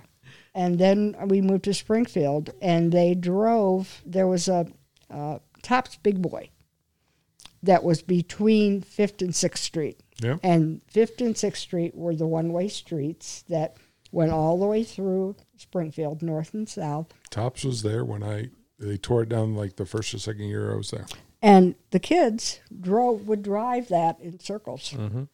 Well, Bloomington had a similar thing they called the gag, which they would drive out to the old Steak and Shake that was out on Morrissey. Now, I didn't do that because by the time I moved to Springfield, I was married, and we had one car, and so it was I wasn't out looking for anybody. Yeah. But I think every community has something that kids can get out and relate to. Yeah. And you're right. It's starting to be lost. Yeah. Because, I mean... So what's the loss, though? I mean, just that... That we're not wasting gas, or that we're... I mean, you got to think back in this was back when I was in high school, so this was been 01, 02. Cheap entertainment. Yeah, it was cheap, and it was like, you'd have the popular kids with their brand new trucks or whatever. Sure. But then you have the dudes whose dad was rebuilding like a rat rod out there. And then you'd have like the high end girls with mom's Lexus or their own Lexus or whatever, and it was just a hodgepodge of. Just of just everybody, and then we had our normal trucks or whatever, and then we saw the guy up there at Conway with the 65 truck. Oh, Remember? yeah. We were up there. He's got the old truck. It hasn't been restored. Yeah, but hasn't. But he's got like a brand new chassis in there, and a brand new engine, and a brand new everything, power steering, and everything. Well, you imagine cruising Red's. Purple Rain. Rain. Oh my God. Red's car's sweet. No, nobody's going to get that experience anymore, and it sucks. But at least I got mine. So there you go. You got yours. I got mine. That's all that matters. So, a couple questions. You listen to the podcast? I do. So, any feedback on the podcast? Anything you'd like us to do more of? Anything you'd like us to do less of? What I like about it is the topics that you cover. Okay. I like the sports. I like the music. And then you get on to, other topics. And I've learned a lot about cigars. So we are informative enough. Yeah, we are. You are. I know you, because we've had several conversations about the leadership ones. So yes, I listened to Stephen. Yep. Stephen and I know in particular, and I'm going to just bring this up, because I called you after you heard Stephen and I talk about his grandfather and my grandfather, and how that brought tears, I hope, of joy to you when we both expressed love for our family and what we got out of the chance to live close to our grandfathers. And it is, those are the emotional aspects of the generations being close enough to spend time together. Yep. My grandfather Corbin smoked cigars. Here. And my other grandfather Hagen, didn't. He drank whiskey, would go into Easton. Thank you. And as a youngster, he took me trap shooting. Oh, but cool. I was six when he passed away. Mm-hmm. So I remember him more being, in bed the last couple of years. And I started from age 6 months. I lived with my grandmother Hagen, and Grandpa. And during the week, I would stay with my Aunt Elsie and her husband on the farm. And then on the weekend, I would go with Ruth and Vernon. And so they finally adopted me when I was 6. And my natural parents then had 6 more children. So we were never raised together, but you were raised near each other. We were raised in the same community, right? And cousins, and we have some memories together, family memories together. My Hagen grandparents lived on the first road outside of Easton, and then the next road, which was the T. Heron Road, is where the Corbins had lived. Yeah. And so the farmlands butted up next to each other. Yeah. My 2 brothers that was close in age and myself decided we were going to walk over to the Corbin. And so we walked through the fields. We got there. It had to have been a couple miles or more. We finally made it. Of course, I imagine everybody was wondering where we were. But as a youngster, I loved adventure. Mm-hmm. And my grandmother Hagen had a windmill right outside the back porch. And I would climb up the windmill, but then I couldn't figure out how to get back down. And after doing that a few times, they started taking the bottom rungs off. Then in 52, Mom and Dad, myself, and my dad's parents, Howard and Bird, we went out Route 66 all the way to California. And Grandpa had a younger brother that lived on Sunset Boulevard. Wow. And so I was introduced to the Wild West, in 52. The Native Americans. And then we went up to San Francisco. And I saw things that a lot of my classmates didn't get to see. Yeah. It probably spurred my adventure, my love for adventure. And to this day, I love to travel. I like to go places. Yeah. Awesome. That's one thing my dad wants to do is travel 66 and just stay at the shittiest motel on the side of the road. And Mom's not down for it. Oh. But, I mean, he's... Heard the Bates Motel has openings.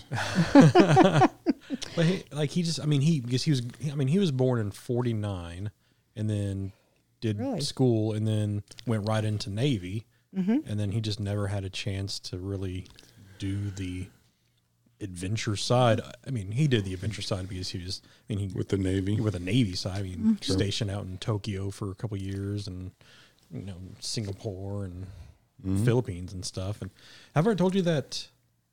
So he was stationed in Subic Bay.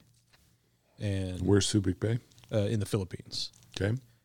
Mo's dad or grandpa, I forget, was at Subic Bay as well on the medical side for the Philippine side. So there could have been chance where their paths crossed back in the 60s that's creepy. Or whatever. So that blows my mind. That's just crazy. So they were both in Nam. Yes. Yep.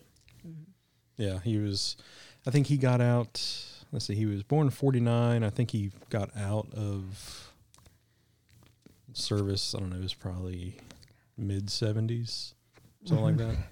Paula's dad also fought in Vietnam. So yeah, but they were both stationed in the same area, so they could have seen each other at one point or had interaction at one point, not knowing that, hey, in 50 years, right, my non-existent son is going to marry your non-existent granddaughter. Wow. So that's pretty cool. That is pretty cool. Cool. So, anything, just thinking through other things. About your podcast? Nope. About anything. This is your chance to talk about. We can definitely double back on what a terrible daughter Suzanne is. No, I'm joking. She is wonderful. Wonderful. You both are. You're both wonderful. I don't know that that's in different ways. We are different. And Mark tends to come across as he doesn't want to show his emotion, but he has a lot of emotion when it comes to family. Yeah. Yeah. A number of times I've cried in this chair. I wouldn't necessarily say. I've seen you cry more times than I've seen my dad cry. That's true. Yeah. Yes. But no, I think back on what my ancestors gave me. And my grandfather Corbin, when we left Mason City, then he moved into the house because he had bought the house when my dad got the job in Mason City, right out of World War II. And Dad had already taught 3 years in college, out after college, and then his brother was killed in World War II. So Dad enlisted in the Navy and went in as an officer. He was aboard ship and did the European campaign. And then he came back to his home roots and taught there. But Grandpa he quit farming, and Dad's younger sister, Jane, and her husband, well, it was Richard, but we always knew him as Zeke, moved out onto the farm. And so I would spend summers back in that area. So I always stayed in contact with my classmates that I started grade school with. And I still do. I stay in contact with them because we have an alumni banquet every year, which I missed this weekend because I was here, but It's, but my grandpa Corbin then put a pool table in the basement, down in the boiler room. When you had those old-fashioned boilers. And so at a young age, then I started to learn how to play pool. So I think about the things that I've learned and everything. Remember that pool table up in Palatine? Yeah. Oh, that slate, and the corner pockets were the leather that crisscrossed. Beautiful. Oh, it was beautiful. Beautiful. I learned how to play pool at my grandparents' basement too. I mean, that's just. I think like everybody's grandparents had a pool table hidden in the basement, in the musty old basement. Yeah. Oh, such a beautiful table. I remember that table rolled so true. That was the one thing I wanted us to bring with us from KC when we moved here, but parents were not up for moving a giant slab of slate. Well, because back in the day there wasn't. Now you can get like cheap pool tables. Oh no, this bastard back in the day it was 800 pounds. Yeah, it was just those beautiful slate. I don't know how he got it there because it wasn't there when he bought the house, but it stayed when they moved down to Hot Springs Village. Yeah, they didn't try to get it out. Yeah, that's how pool tables happen in houses now. Like it just stays. Like like pools. It just stays. Just like pianos. You don't move them. Yeah, they stay. Yeah. Right. Yeah. Right. Yeah. My grandmother Hagen had one of those player pianos, and you'd set and you'd pump them, with your feet and all that. So, but family get-togethers, since they were so close, we'd go back and forth between the two. And they were always special. And then when I started, got married and had a home, then eventually I would inherit somebody's piece of furniture or a dish. Got Fiesta from my aunt. Yeah. And those were prized. I mean, we'd always grown up with those. They were part of, family gatherings. And today, you don't want those things. Yeah. So this is a big family sticking point because the funny part is there's some of that family stuff that you want because you want one or two pieces of that. Yeah. But the generation that you were when all of that stuff was so central to the family. To be honest with you, we don't have a big family. No. We have, and a lot of we don't get together. Because we're so far apart in distance. Right. Like this weekend was fabulous. You came through and it was you and I and Paula all weekend. Mm-hmm. But it's not like we all get together very often. No, it's not. We Zoom. So it's like, growing up, at least in my family, we had the matriarch where we all went to during the summer. Did y'all have like that one head of the family where you all probably grandma?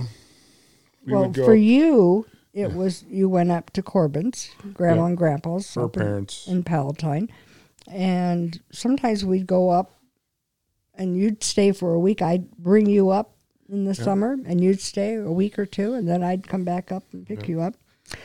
For me, it was just I didn't know anything else other than family. Because you all were so close, proximity-wise. Mm-hmm.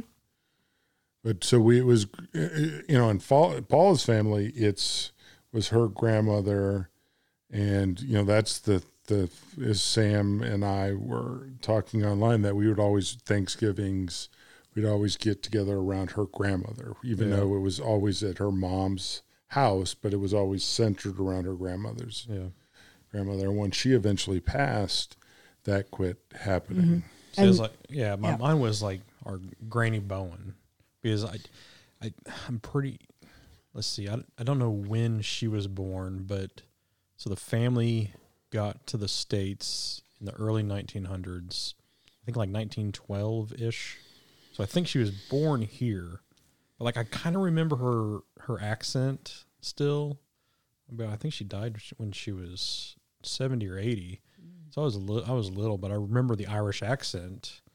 But we all met up at her house. It was just a little farm up in northwest Arkansas, or in Kansas before she moved down up there. Nice.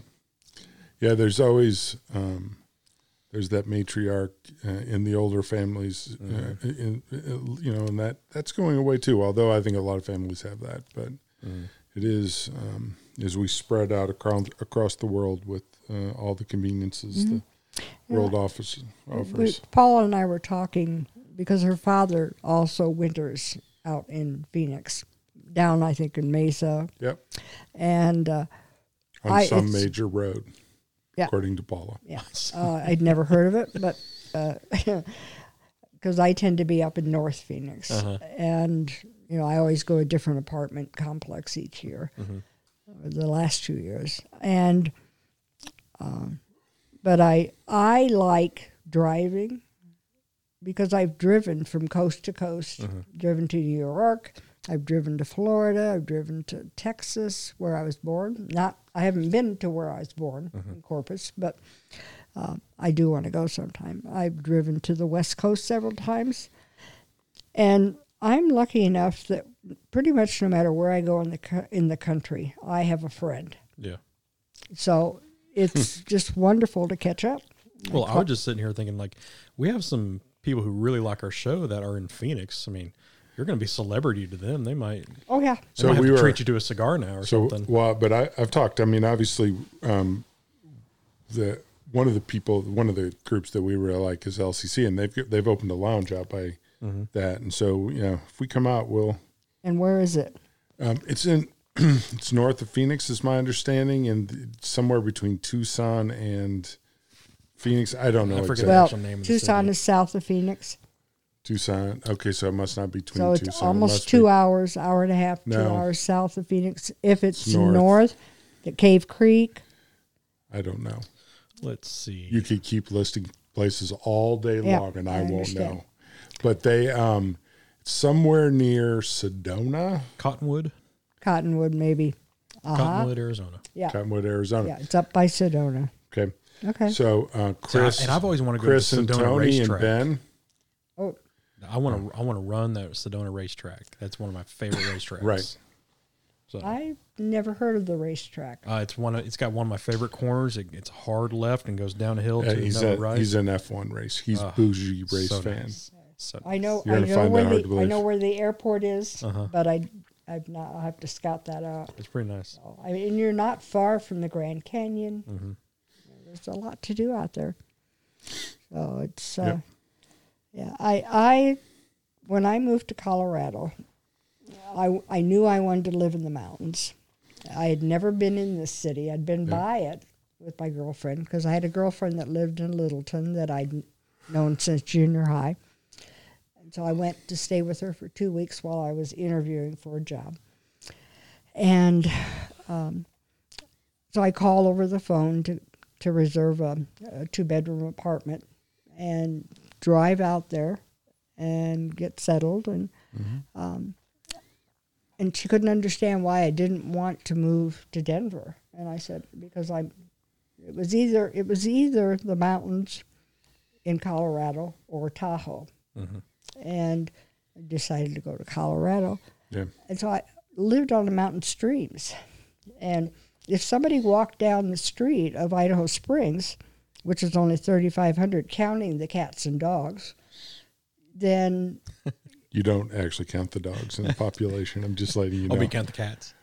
Well, but if somebody walked down the street with a suit on, you knew, that they were a salesman or they were something else. Dude in a suit. Dude in a suit alert goes up. But the main street in Idaho Springs had pipes underneath it. Heat pipes. So they would never ice over and It stuff? never iced over it. Once I saw somebody cross-country skiing down the street. But, and it was the Banana Belt. So 15 miles around Idaho Springs, the snow doubled outside of that area. But, you had It's your called mud. the Banana Belt? Banana Belt, what it was called, because it was more temperate. It was where the convergence of the different mountain, passes would come down. And and then I moved to a little town called Georgetown, which was 8,500 feet. maybe 900 I think people. that's where Bear was close to where Bear was refurbishing that lady's floor, where he was up there for a couple of weeks. He was refurbishing that lady's like summer home or winter home. Yeah, like the original oak floors. And The beautiful floors. Yeah. And because Bear, who's a super close friend of, and he was the guy who was on the HERF, the guy when in Little Rock who Suzanne told you to listen to the podcast. He's the guy who we cried together about well, doesn't matter why, but he lives out there, and he could not agree with you more about not wanting to live in big cities. No, and it's location. I mean, realtors will tell you that property is location. He doesn't actually care about property value. He just wants to be away from people, I'm pretty sure. Well, he just wants to be somewhere that he can find peace by being away from people. And there's a lot of mountain roads with a few houses on it that are exactly like that. There's a glacier up there, St. Mary's Glacier, that I would drive up to. But I went to work for a short time when they brought the casinos and gambling into Colorado, and they picked, oh, help me, Cripple Creek was one of them, and it was a silver mining town. And then they picked, it's just right, it was right over the Oh My God Road, God, Gawd. And it was potholes. It was, originally. And I would take that to work. Well, eventually, since gambling came, they put in and made the highways they made 4-lane highways on this beautiful. To make sure all the gamblers could get in there fast. Yeah, get in there. Out, Exactly. But I worked at the teller house at the switchboards. And when they went in to put the casinos in, all they had to keep was the very front of the building, and they stripped the rest. So they destroyed the historical integrity of these mining communities. Yeah. And it was sad to see that happen. But it's, it obviously brought a boon to that area. And, sure. But world's a capitalist world now. And I'm not a gambler. I mean, I've gambled a couple times with you, and you said you should never go in. You should not gamble again, Mom. You should not do that. I do that. That bad, huh? Mm-hmm. No, she's fine. The last time we gambled was down in Hot Springs, and so we sat down together, and so, and I give you money. Mm-hmm. You never gamble with your money. You always gamble with mine. And so I gave her. And I won $500. I gave her $100. She won $500 immediately. Mm-hmm. And I quit. And was trying to get her to quit. And so she's watching me gamble, like we're playing the Buffalo Stampede game, which you can gamble 25 cents or you can hit it, and it's $5 a push. Yeah. And she's going, "Why are you winning more?" And I said, "Well, because I'm hitting the $5 button. Why don't you hit the $1 button?" And she's trying to learn, and I go, "Quit! No, you don't want to know how to do this. This isn't." She's very inquisitive. Yeah. Like, I've spent the whole weekend, because you trigger Paula. You don't know this, but then now it's. Do you know why they built the road over there? No. I guess I spent the whole weekend going, and then she triggers Paula into going, "Why did they build the building over there?" Well, last night at supper, Paula was talking about if you have a home on the side of the hill or mountain, you don't want to have trees in front of you because you don't want it to ruin your view. Then a loud truck comes by, and she goes, "Well, maybe you do want trees." And then, was it like a tennis match for you? Yeah. Well, I might as well just give them my money when I walk in the casino. Yeah. But I had girlfriends. You never lose money when I'm there with you. Oh, that's good. Because I give you money, and then you always end up ahead when you walk. Sounds like you need to go better. Yeah, it's like whenever we go to Vegas and I don't end up ahead when I walk in with her. It's like whenever we go to Vegas, and since Mo's parents live in Vegas, and we always go to the casinos that are off strip. We go to Arizona Charlie's, we go to the Cannery and stuff like that. And it's like, I mean, it's not the vibe that you're used to in Vegas. What you see, it's not the glitz and glamour. This is where the locals go, kind of thing. It's not the noise. Yeah, but it's like when we go in there, she's always winning like bottles of wine and like hoodies and stuff like that. So it's like, like all of my work attire is stuff that Mia's won, and I love it because it's like the good thick stuff that the casinos are giving away that you're not going to use in the the off strip stuff. It's a different compensation package. Like on strip, they're giving you like the off strip stuff. They love the locals. They treat the locals so like the compensation package is dialed for the locals. So they're giving you hoodies. They're giving you stuff like they're not giving you that stuff on strip because why would you want a hoodie or like a cooler? You're going to I can get this back on the plane, right? So on the strip, they're giving you like a shot of Patron or something. It's a different compensation packet. But we love, if you ever go there and you go off strip, go to Red Rock Casino or the M because they're really nice. I've been in the M. The M's nice. I like the casino you and Paula were married in. That casino is not worth visiting anymore because it's rubble. It's gone.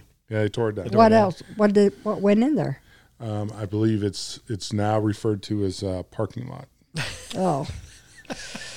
Okay. I don't know. I haven't been to that in the strip in a while. Well, when they were going to build something there, but I think it's been delayed with the COVID stuff, but I don't know. Well, that and plus with the new Raider Stadium, they probably need as much parking as they can get.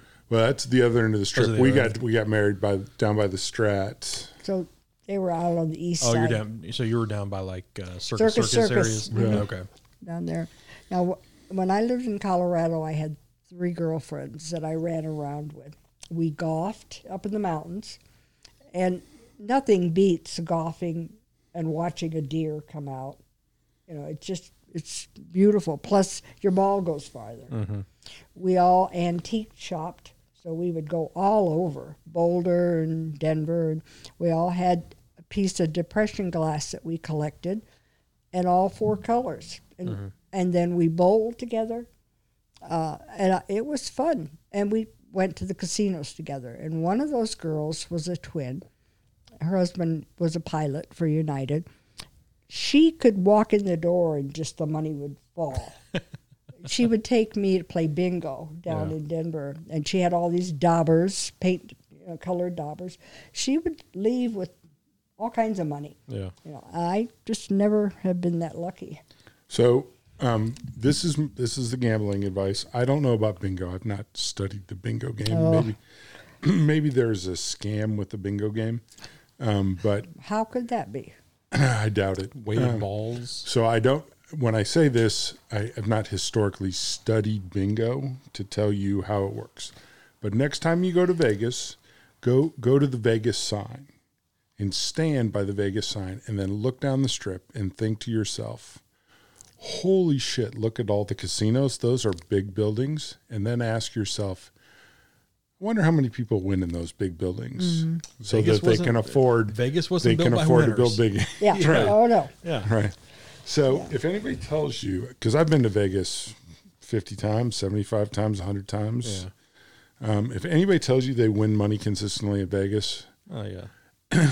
I suppose you could at the sports book if you were really good at it.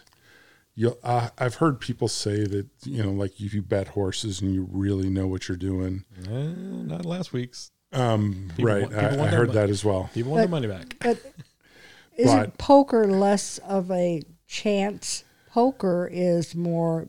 So poker, the house really isn't winning on poker because you're playing against everybody else. Whereas, so the house takes rake. Yeah, they take their cut. So the thing with poker is the low stake poker game. The house takes enough money where really you have to be extremely good to make a pretty steady living. Yeah. Tournament, the rake for the house makes, unless you're a really top pro. There's a lot of people that seem like they make a ton of money, but what they tend to make it is, my understanding, is on the side. And at the high stakes, your variability is high. Yeah. So on the side, is that the betting? No, the side means that you have book deals and you have like, website deals, and so like sponsorships. Okay. So like Phil Hellmuth, it gets sponsored and a lot of stuff, and people back him up, and he has 5 books, and he has a website, Full Tilt Poker, and he has a TV show that he's paid for. Yeah. So he makes money being Phil Hellmuth. I don't know that he makes money necessarily playing poker. He may, but to be honest with you, the problem with poker is you have to play millions of hands to even get your advantage. And so I had a buddy of mine in high school who moved out to Vegas to become a professional poker player, and his goal was to every day win $500. He's like, sometimes I won it in the first 3 hands. Sometimes I had to grind for 12 hours, but I mean, he did it for a few years and loved it, but he got to the point where he started looking for the people who don't live there, that don't really know the game. And this was back when like poker had that big boom in the, 2010s or so late when Paula and I started 2000s. going out there, so I've played poker for 30 years. I played local games. I played online. I'm not going to act like I'm a great poker player, but I'm a pretty good poker player. I played up here. And when I went out after the Chris Moneymaker thing happened and it was on ESPN, you would walk into the poker rooms and you would sit at a table, and there were 6 people who I would consider, what's a term that I use, which is dead money. Have no idea what's going on. Yeah. There would be 3 people who were good poker players, and then there was maybe 1 person who was okay. And those tables you could make money at. Yeah. But by 2014, 2013, when that boom was over, there were 8 people at that table who were good poker players, and there was 1 person who was dead money, and there was 8 people trying to get that 1 person's money. Yeah. And with the house rake, then you couldn't do it. Yeah. You couldn't make money. That's why I always like blackjack, but only if I was first or last chair. That's the only places I'll sit. I need to explain to you the mathematics of why it doesn't matter you're in the first or last chair. Because I don't want, so there's 2 people. There's people randomly mathematically there's people who always hit on 16. There's people who always stay on 16. But I don't want that person like next to me. Like I was at a table one time and a dude next to me split 10s, and I about flipped that table over. Yeah. And I was just randomly mathematically independent events. But still, I mean, I'm just saying. Independent events. Because we're not playing against each other. We're playing against that one dude. They're random mathematically independent events. The one thing I want to learn how to play is craps. Like it looks fun. I can teach you how to play craps. But it's like, it's always the Are fun you ready table. to lose $1,500 in about 5 minutes and then win $2,000 in about 10 minutes and then lose another 15 in the next 5 minutes? Well, it seems to be like if you just give money away, you always win. So you want to give me the 15 and maybe I can turn it for you?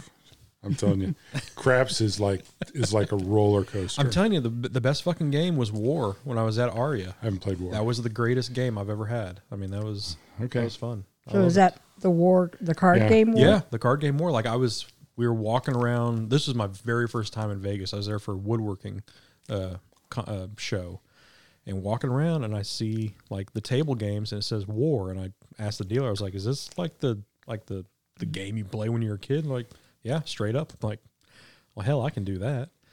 Start with $25, walked away with a little over 500, and it was the funnest. Like we had people just crowding around our table because it started with me and my buddy, and then there was a few other people because we were hooping and hollering. And by the time we were done, an hour and a half later, the energy. There was 10, 12 people just watching, and it was so much fun. And then I got my money, went to Monte Cristo's. Forget what casino that was. That one was in. I think that was in like Paris or something. Got a cigar and chilled out the rest of the night. Smoked on the house, Nice. Well, they're gathering out there. By the time that people hear this, they will be in Vegas. Yeah, everybody will be in Vegas right now. JJ, while we're recording this, I believe is the only person. Maybe Double G is there today. So they're starting together as we record. Yeah. And by the time that everyone hears this, the entire group will be out there. Which I'm excited. I wish all of them safe travels and a super fun time. I'm just more glad that TPE is actually going on because with TPE going on, that means PCA is going to go on. and it just means we're just that much closer to normalcy. Yeah. So yeah, a couple housekeeping things. You and I need to call Dave to make sure that Johnny gets his cigar. yes, And exciting news, Martinez released a new cigar going into, and I'm not going to butcher it, but it looks awesome. the one with the blue label. Palatroni, Yeah. something like that. Looks great. I Talk to Dave. haven't seen it written out yet, so I'm not even going to attempt. Right. Well, I'm butchering it for you. So, Appreciate it. I have a question for you, Mark. yes, sir. You started smoking in Springfield, I started smoking in cigars in Springfield. and why? That's my Matt Gates answer. So Pedophile. that's a good question.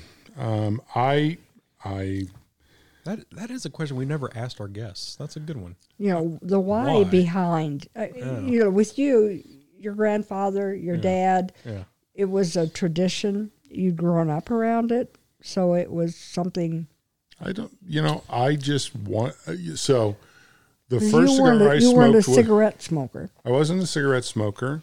We went to Vegas. The first cigar I smoked was related to a trip to Vegas, and so we went and bought a box of cigars. Who? For it was Mike and Jeff and Rich and Was Rich the one that gave me the Betty Boop rug? no, Rich was no. And we all went out, and so we bought a box of cigars, so we tried, and they all hated it. And I think I smoked 2/3 of that box of cigars. That's when I was dating Cheryl, and So about the time Susie got married. at the time Susie about the time Susie got married. And you were still in Springfield. It wasn't Springfield. We bought it at a tender box in the mall. And we bought it because we were going to be cool hipsters. Mm-hmm. And then we bought the Florafina 858. And then I liked that cigar. This was early 90s, mid 90s. This was 92. 92. Yeah. And we went to 91. Vegas, and I really liked the cigar. I enjoyed the experience. And to be honest with you, it was more like when I was alone, I enjoyed it. And not as much because the people who were smoking with didn't enjoy it very much. So I enjoyed the experience. That's why I started. I think that's going to be a question I want to start asking people now is why? Why? Because we always ask, we ask the normal, first, most memorable stuff like that, but we've never, ever asked why. I like that. Well, That's a good question. my parents smoked. My dad quit. But my mom smoked up to when she died. So I was always in a car with somebody smoking. Mm-hmm. And when I never smoked on my own in high school. I knew who was. Yeah. I knew who drank in the class, but I never got into that. I did. Several of the guys that I dated in high school smoked the filterless cigarettes, the Pall Malls and Camels. And only time I would smoke, I'd bum one of theirs, so I'd have one. And I do remember one time, though, when we lived in Kewanee, and behind our garage, in the backyard there was a row of shrubs. I do remember taking a cigarette back there and trying it, and I couldn't understand why people liked it. Mm-hmm. And I to this day I don't know. That's why I ask. If you start something you've never done, and you either like it or you don't. Yeah. I enjoyed the flavor initially, but I enjoyed the sort of the peace. Aaron and I have a long-running conversation about whether we're introverts and extroverts, and it would seem very much like he's a total introvert and I'm a total extrovert. And I would disagree. See, and Mo would too. She calls me an extrovert, and she calls him an extrovert, and I'm very much a closet introvert because I'm extrovert, and then a switch goes off and I need to recharge by being by myself. And I always claim, you want to know if somebody's an introvert or extrovert, find out how they recharge their battery. And I recharge my battery quietly and privately. Yeah. So like when I'm done tonight after talking for a couple hours, I'm going to sit in my garage and smoke a cigar. And I may even jump on the HERF, but I will be quiet. Yeah. Yeah. Well, I can remember when you were at COD, College of DuPage, Yeah. And maybe even DeVry. There'd be times when you and I would drive up there. Yeah. And if he said 5 words the whole time, it would, we didn't have that. So I say this to people, and I will say this to you now, and I don't know that I've ever said this, but I will say this to Aaron.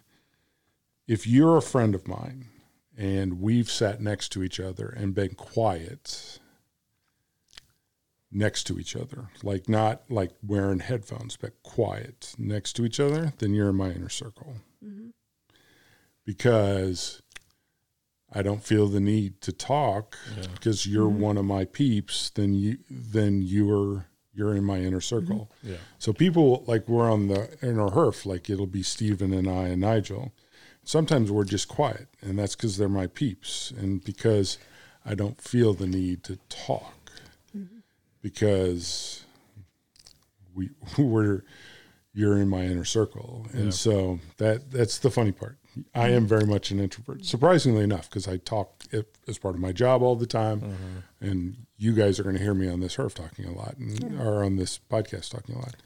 Yeah, I can't. And I do think you're an extrovert. Yeah. I think you jibe on being in part of the group and being part of that give and take. Yeah. I agree with Mel. I'm an organizer. I'm a people person. Yeah. You are very much, you get energy from being in the fire. Yeah, and I enjoy walking up to a complete stranger and starting a conversation. It is fucking unbelievable. And a lot of people can't. It's not a 15-second conversation for the record. It's a 10 to 15-hour conversation. And dude, yesterday with the 65 Ford, I was, seriously. You want to know what kind of transmission? She got it out of it. Yep. Because I guess I've learned, maybe through Dad, how to ask the right question and how to listen. Yeah. And how to, just create a conversation, and it's you can learn something from everybody. You can learn something from.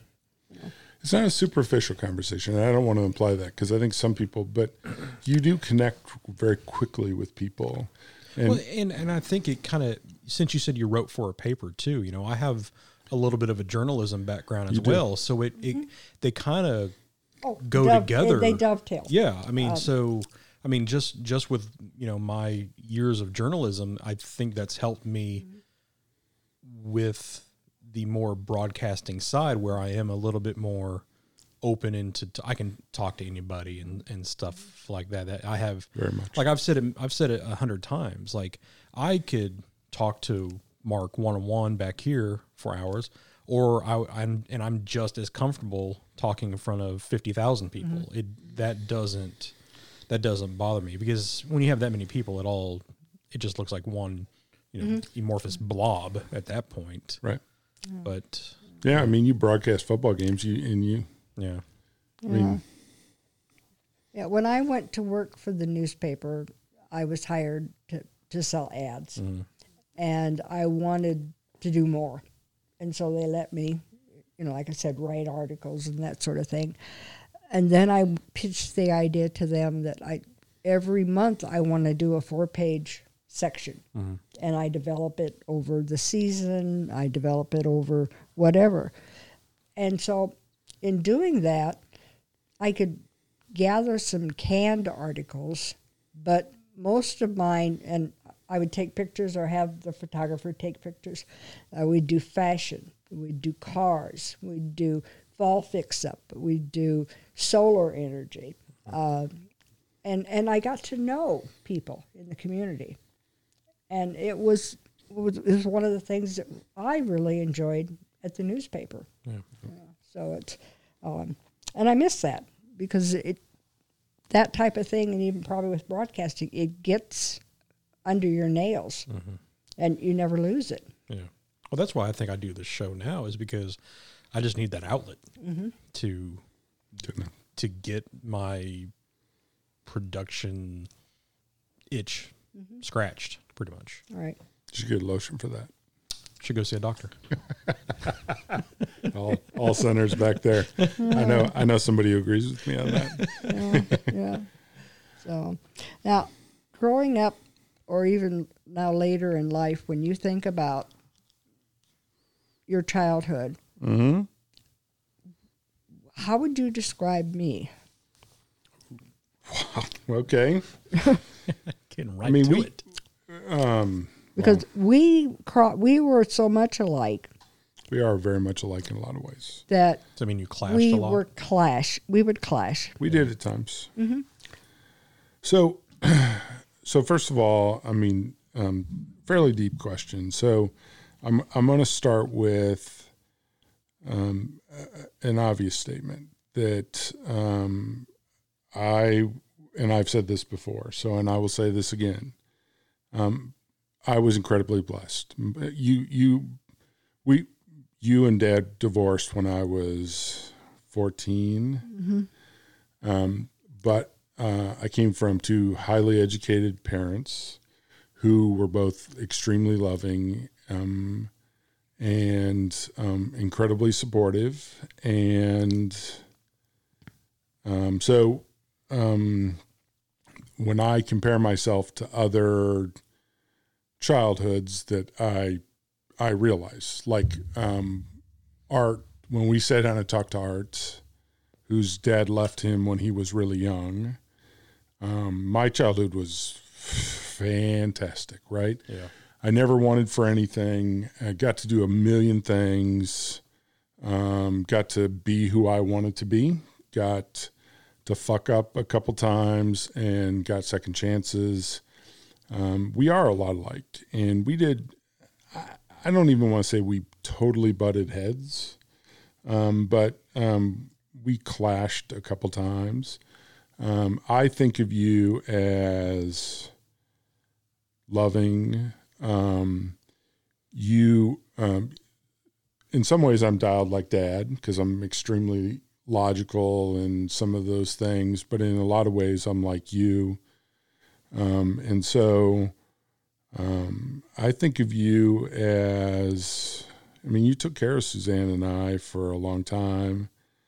I think of you as loving and supportive and always there. I don't think of the clashing of heads. I mean, I know that stuff happened, but those aren't the things I obsess about. When I think back to my childhood, I think of, first of all, I always focus on my behavior. This is a really deep question. I think we do on our show. we do. Yeah, we do. I always think about the things that I did because in my life, I'm the only factor I can control. And I think of all the second chances that I got. I think of all the opportunities I've got. I right now, I'm 54, soon to be 55. So I'm no longer a child. I'm old.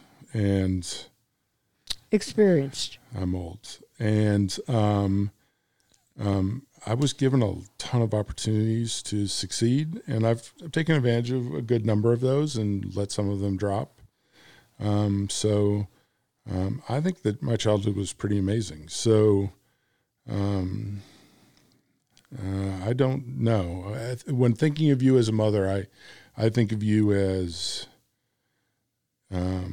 loving, and I mean, to be honest with you, I think of the things that I got from you and Dad was treating everybody fairly, always being fair and loving of everyone, being respectful.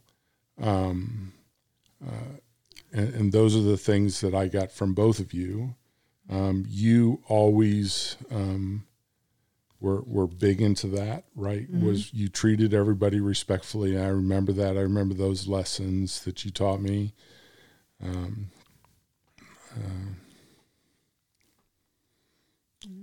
I should, the detailed answer I want to give to this isn't coming to me, but no, I don't think about us arguing and clashing. I think about all the cool things we did and all the things we got through. Childhood wasn't perfect, but it was pretty great.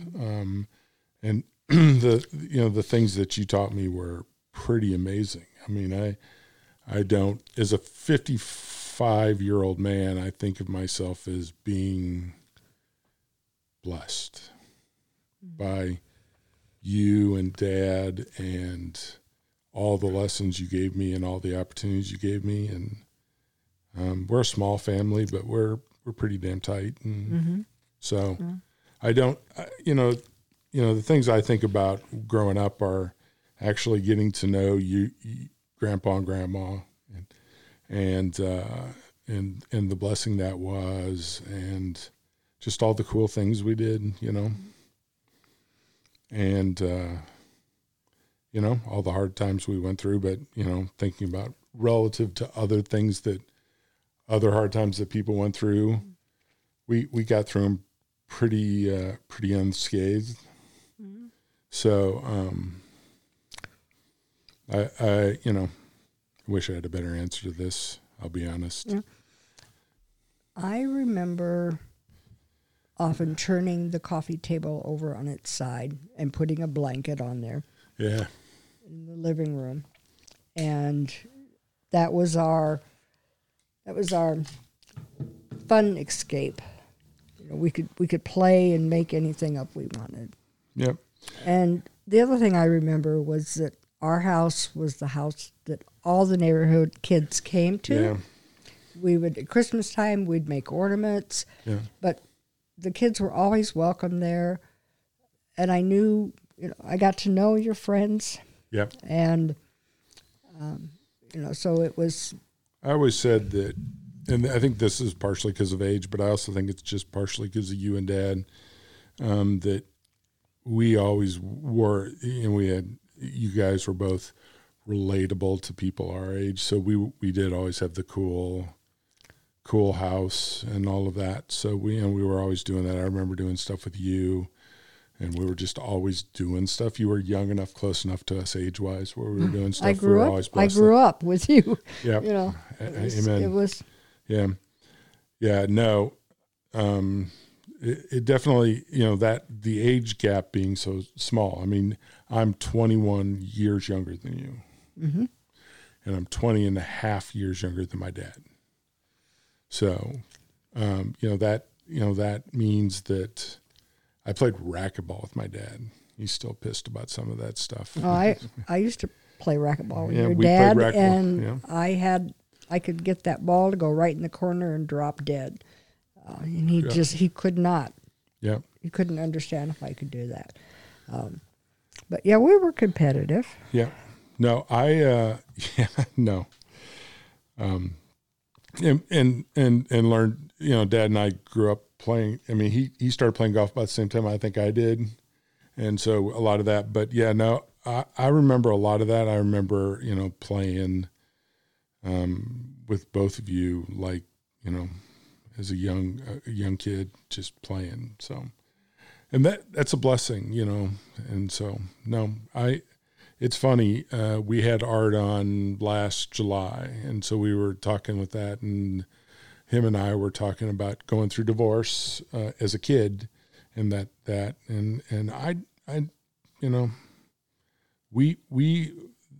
my childhood, and I'm sure Suzanne would agree with this. I mean, it wasn't perfect, and I don't think anybody who tells you their childhood's perfect is lying, but ours was pretty great. So, well, I remember after the divorce, you got into golf. I did. And you lived at the golf course. I did.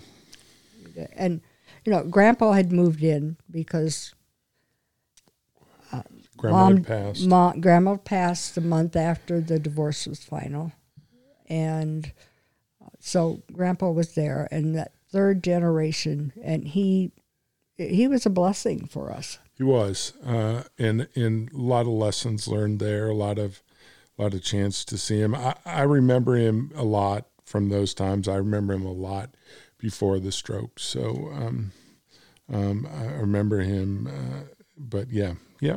I remember in Palatine when he would get the tractor out. Yeah, I remember. And it was a little dump. He Yeah. had a little cart behind it that he could pull a release, and the back would go out. Him, And Susie and I'd ride in the back, and then he'd drive us around, and we wouldn't know, and he'd dump us. you. and Yeah. they would just roll back in the yard. We'd laugh. Yeah. Yeah, I remember him making what was it, London broil, and I remember Grandma. No, that was great. It was. Wouldn't trade. You don't get to trade. You get chosen for what it is, but it was great. And the things as you get older, the things I remember are all the great things. Because I have friends who had bad things, and it's clear that what I had was a blessing. Well, So you've been a blessing. Susie's been a blessing. I've really lucked out in life. well, I think Suzanne was a terrorist. Well, We'll have her on the podcast. She'll come down. We'll let her rebut. How about that? yeah. Get her Yeah, side. she wanted to be on tonight. She did, and we probably could have let her call in, but I think we'll give her time to work on her story. No, my sister. It's like I've said this. Siblings Day or something. I said this at her wedding to Rich. She is probably the greatest person I know. So I will say that in all seriousness. She is probably the greatest person I know. So Not at first. When she first arrived, you had a hard time. she was a terrorist when she had a first hard time. arrived, but she's grown into the role. We all adapt. Yeah. And I can remember, I was the mechanical person in the house. I would put up a new ceiling light. I would build Yep. things. I got none of and that. Mark thought I could do anything and everything, but I couldn't. But you tried. Yeah, I'm just you no got good the at- tools and Right. I have other skills. Mm-hmm. I can drink beer. So, yeah.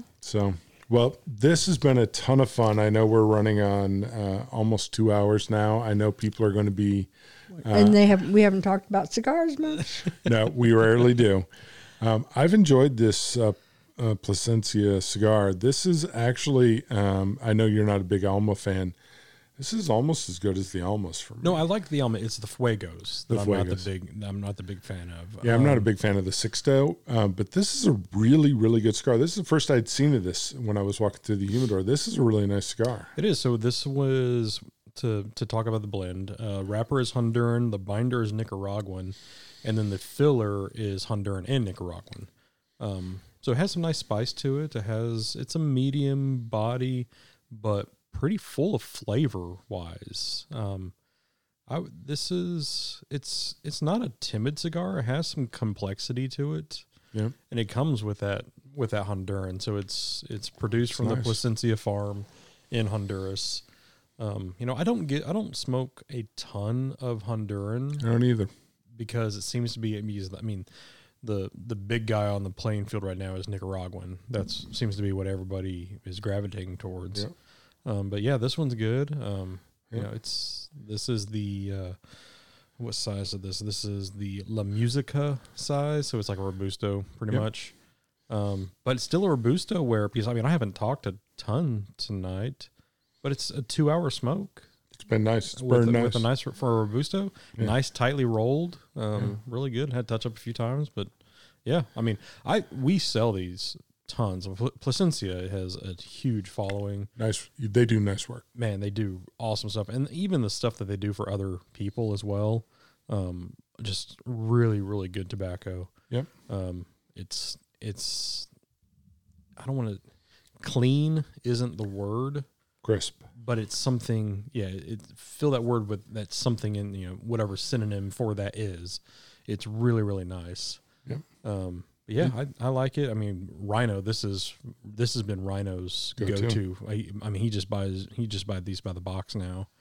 Nice. But yeah, I like Plasencia a lot. The Fuego to me, which I'm the only one that gets that. I get a lot of floral. I'm not the biggest fan of floral notes in cigars. That's the only reason why I don't like it. Sure. But it's mainly just from the Lancero version. But if you like a full body, I mean, the Armor Fuerte is there for you. If you like something that's an odd shape, the Sixto is there for you. That six-sided box press. If you're going to smoke that cigar, smoke it in the Solomon. It is spectacular. Yeah, that size is a little much. It's like a double Gordo or something. The Sixto. Yeah, it is a Solomon, little hefty. The Solomon is the best size by a whole magnitude. That is a good one. But yeah, it's definitely a good one. I'm glad that we now have this, and it sells absolutely phenomenally well here. It's just it does well. So a couple house cleaning items. We should talk to Doug about being on next week because we have the Perdomo event coming up here at the shop. Already have. Doug will be with us next week. Spectacular. It's like we're honed in. Perdomo on the 28th. In that weekend, by the way, good friend from Minnesota will be in town.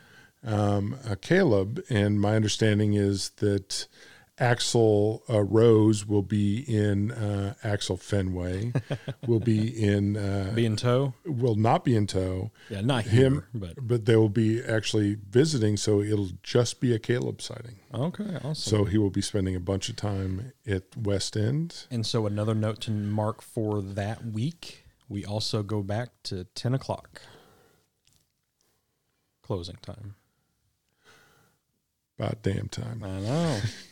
That doesn't matter to anybody but me. So Wednesday, Thursday, Friday, Saturday, we're back to 10. I mean, right, because I would have come in this week, but at 7 o'clock I looked up and it was like 7:10. I'm going, wow. So it was a nice little compromise that we had to do for Thursdays because I was pushing for keeping it 8 Wednesday and Thursday. No, I understand. So we are no more poker, but we're back to 10. I know you were pushing for that. So I'm glad we came to a compromise that allowed me to come in and smoke a cigar with you. I will do that. Because I can't, because by the time I'm done with all the stuff I've got to do, it's too late. So. Yeah. Yep, so we're back to that. No one cares but me on that, but I care a lot. Oh, trust me. We have a lot of people that fucking care. Okay. So first in-house event on the 28th with Perdomo. Yeah. Next week, we're going to be smoking all a different Perdomo just because we got an event. So we're going to smoke something different, all of us. And then we have the event coming up in June. And then June is going to be Crux, which is going to be awesome. Hopefully our newly engaged friend Sam, who, by the way, saw a live concert last night with his new fiance, who he was showing off because she's attractive. And he was having a beer and a old school limited edition, which is all nice. But he saw fucking Robert Earl Keen live, which just could not have excited me more. Yeah. Concerts are almost here. Almost here. I bought tickets for Eric Church this week. Yeah, he's July? He is, he's starting in September, but I bought tickets for next April in Little Rock. Okay. And next May in Las Vegas. All right. So you can see him twice in the same same a tour? Year from now. Same tour? Same tour. Okay. Well, cool. Well, this has been a pleasure. Thank you for coming on. Yeah. Thank you. Thank you for having me. This has been awesome. I'm glad you listen. And this is for those people who want to come on and talk about things that are inappropriate. This is confirmation that my mother does listen. And so when I say topics are off limit, it's because my mother listens and we can't talk about those things. And I just say no. Well, do I share the comment that I made earlier about when we shared your apartment?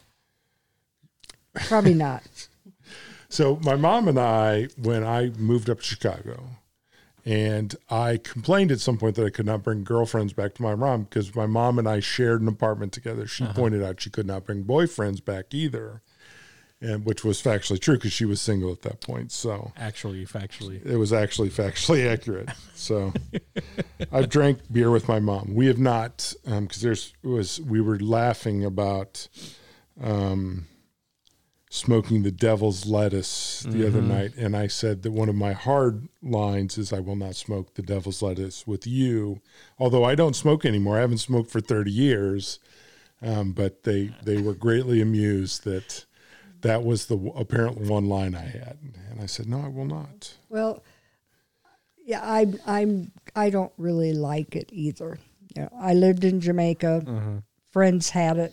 You know, they had a big paper bag, fresh. You know, with that, but you know, it's just not my cup of tea.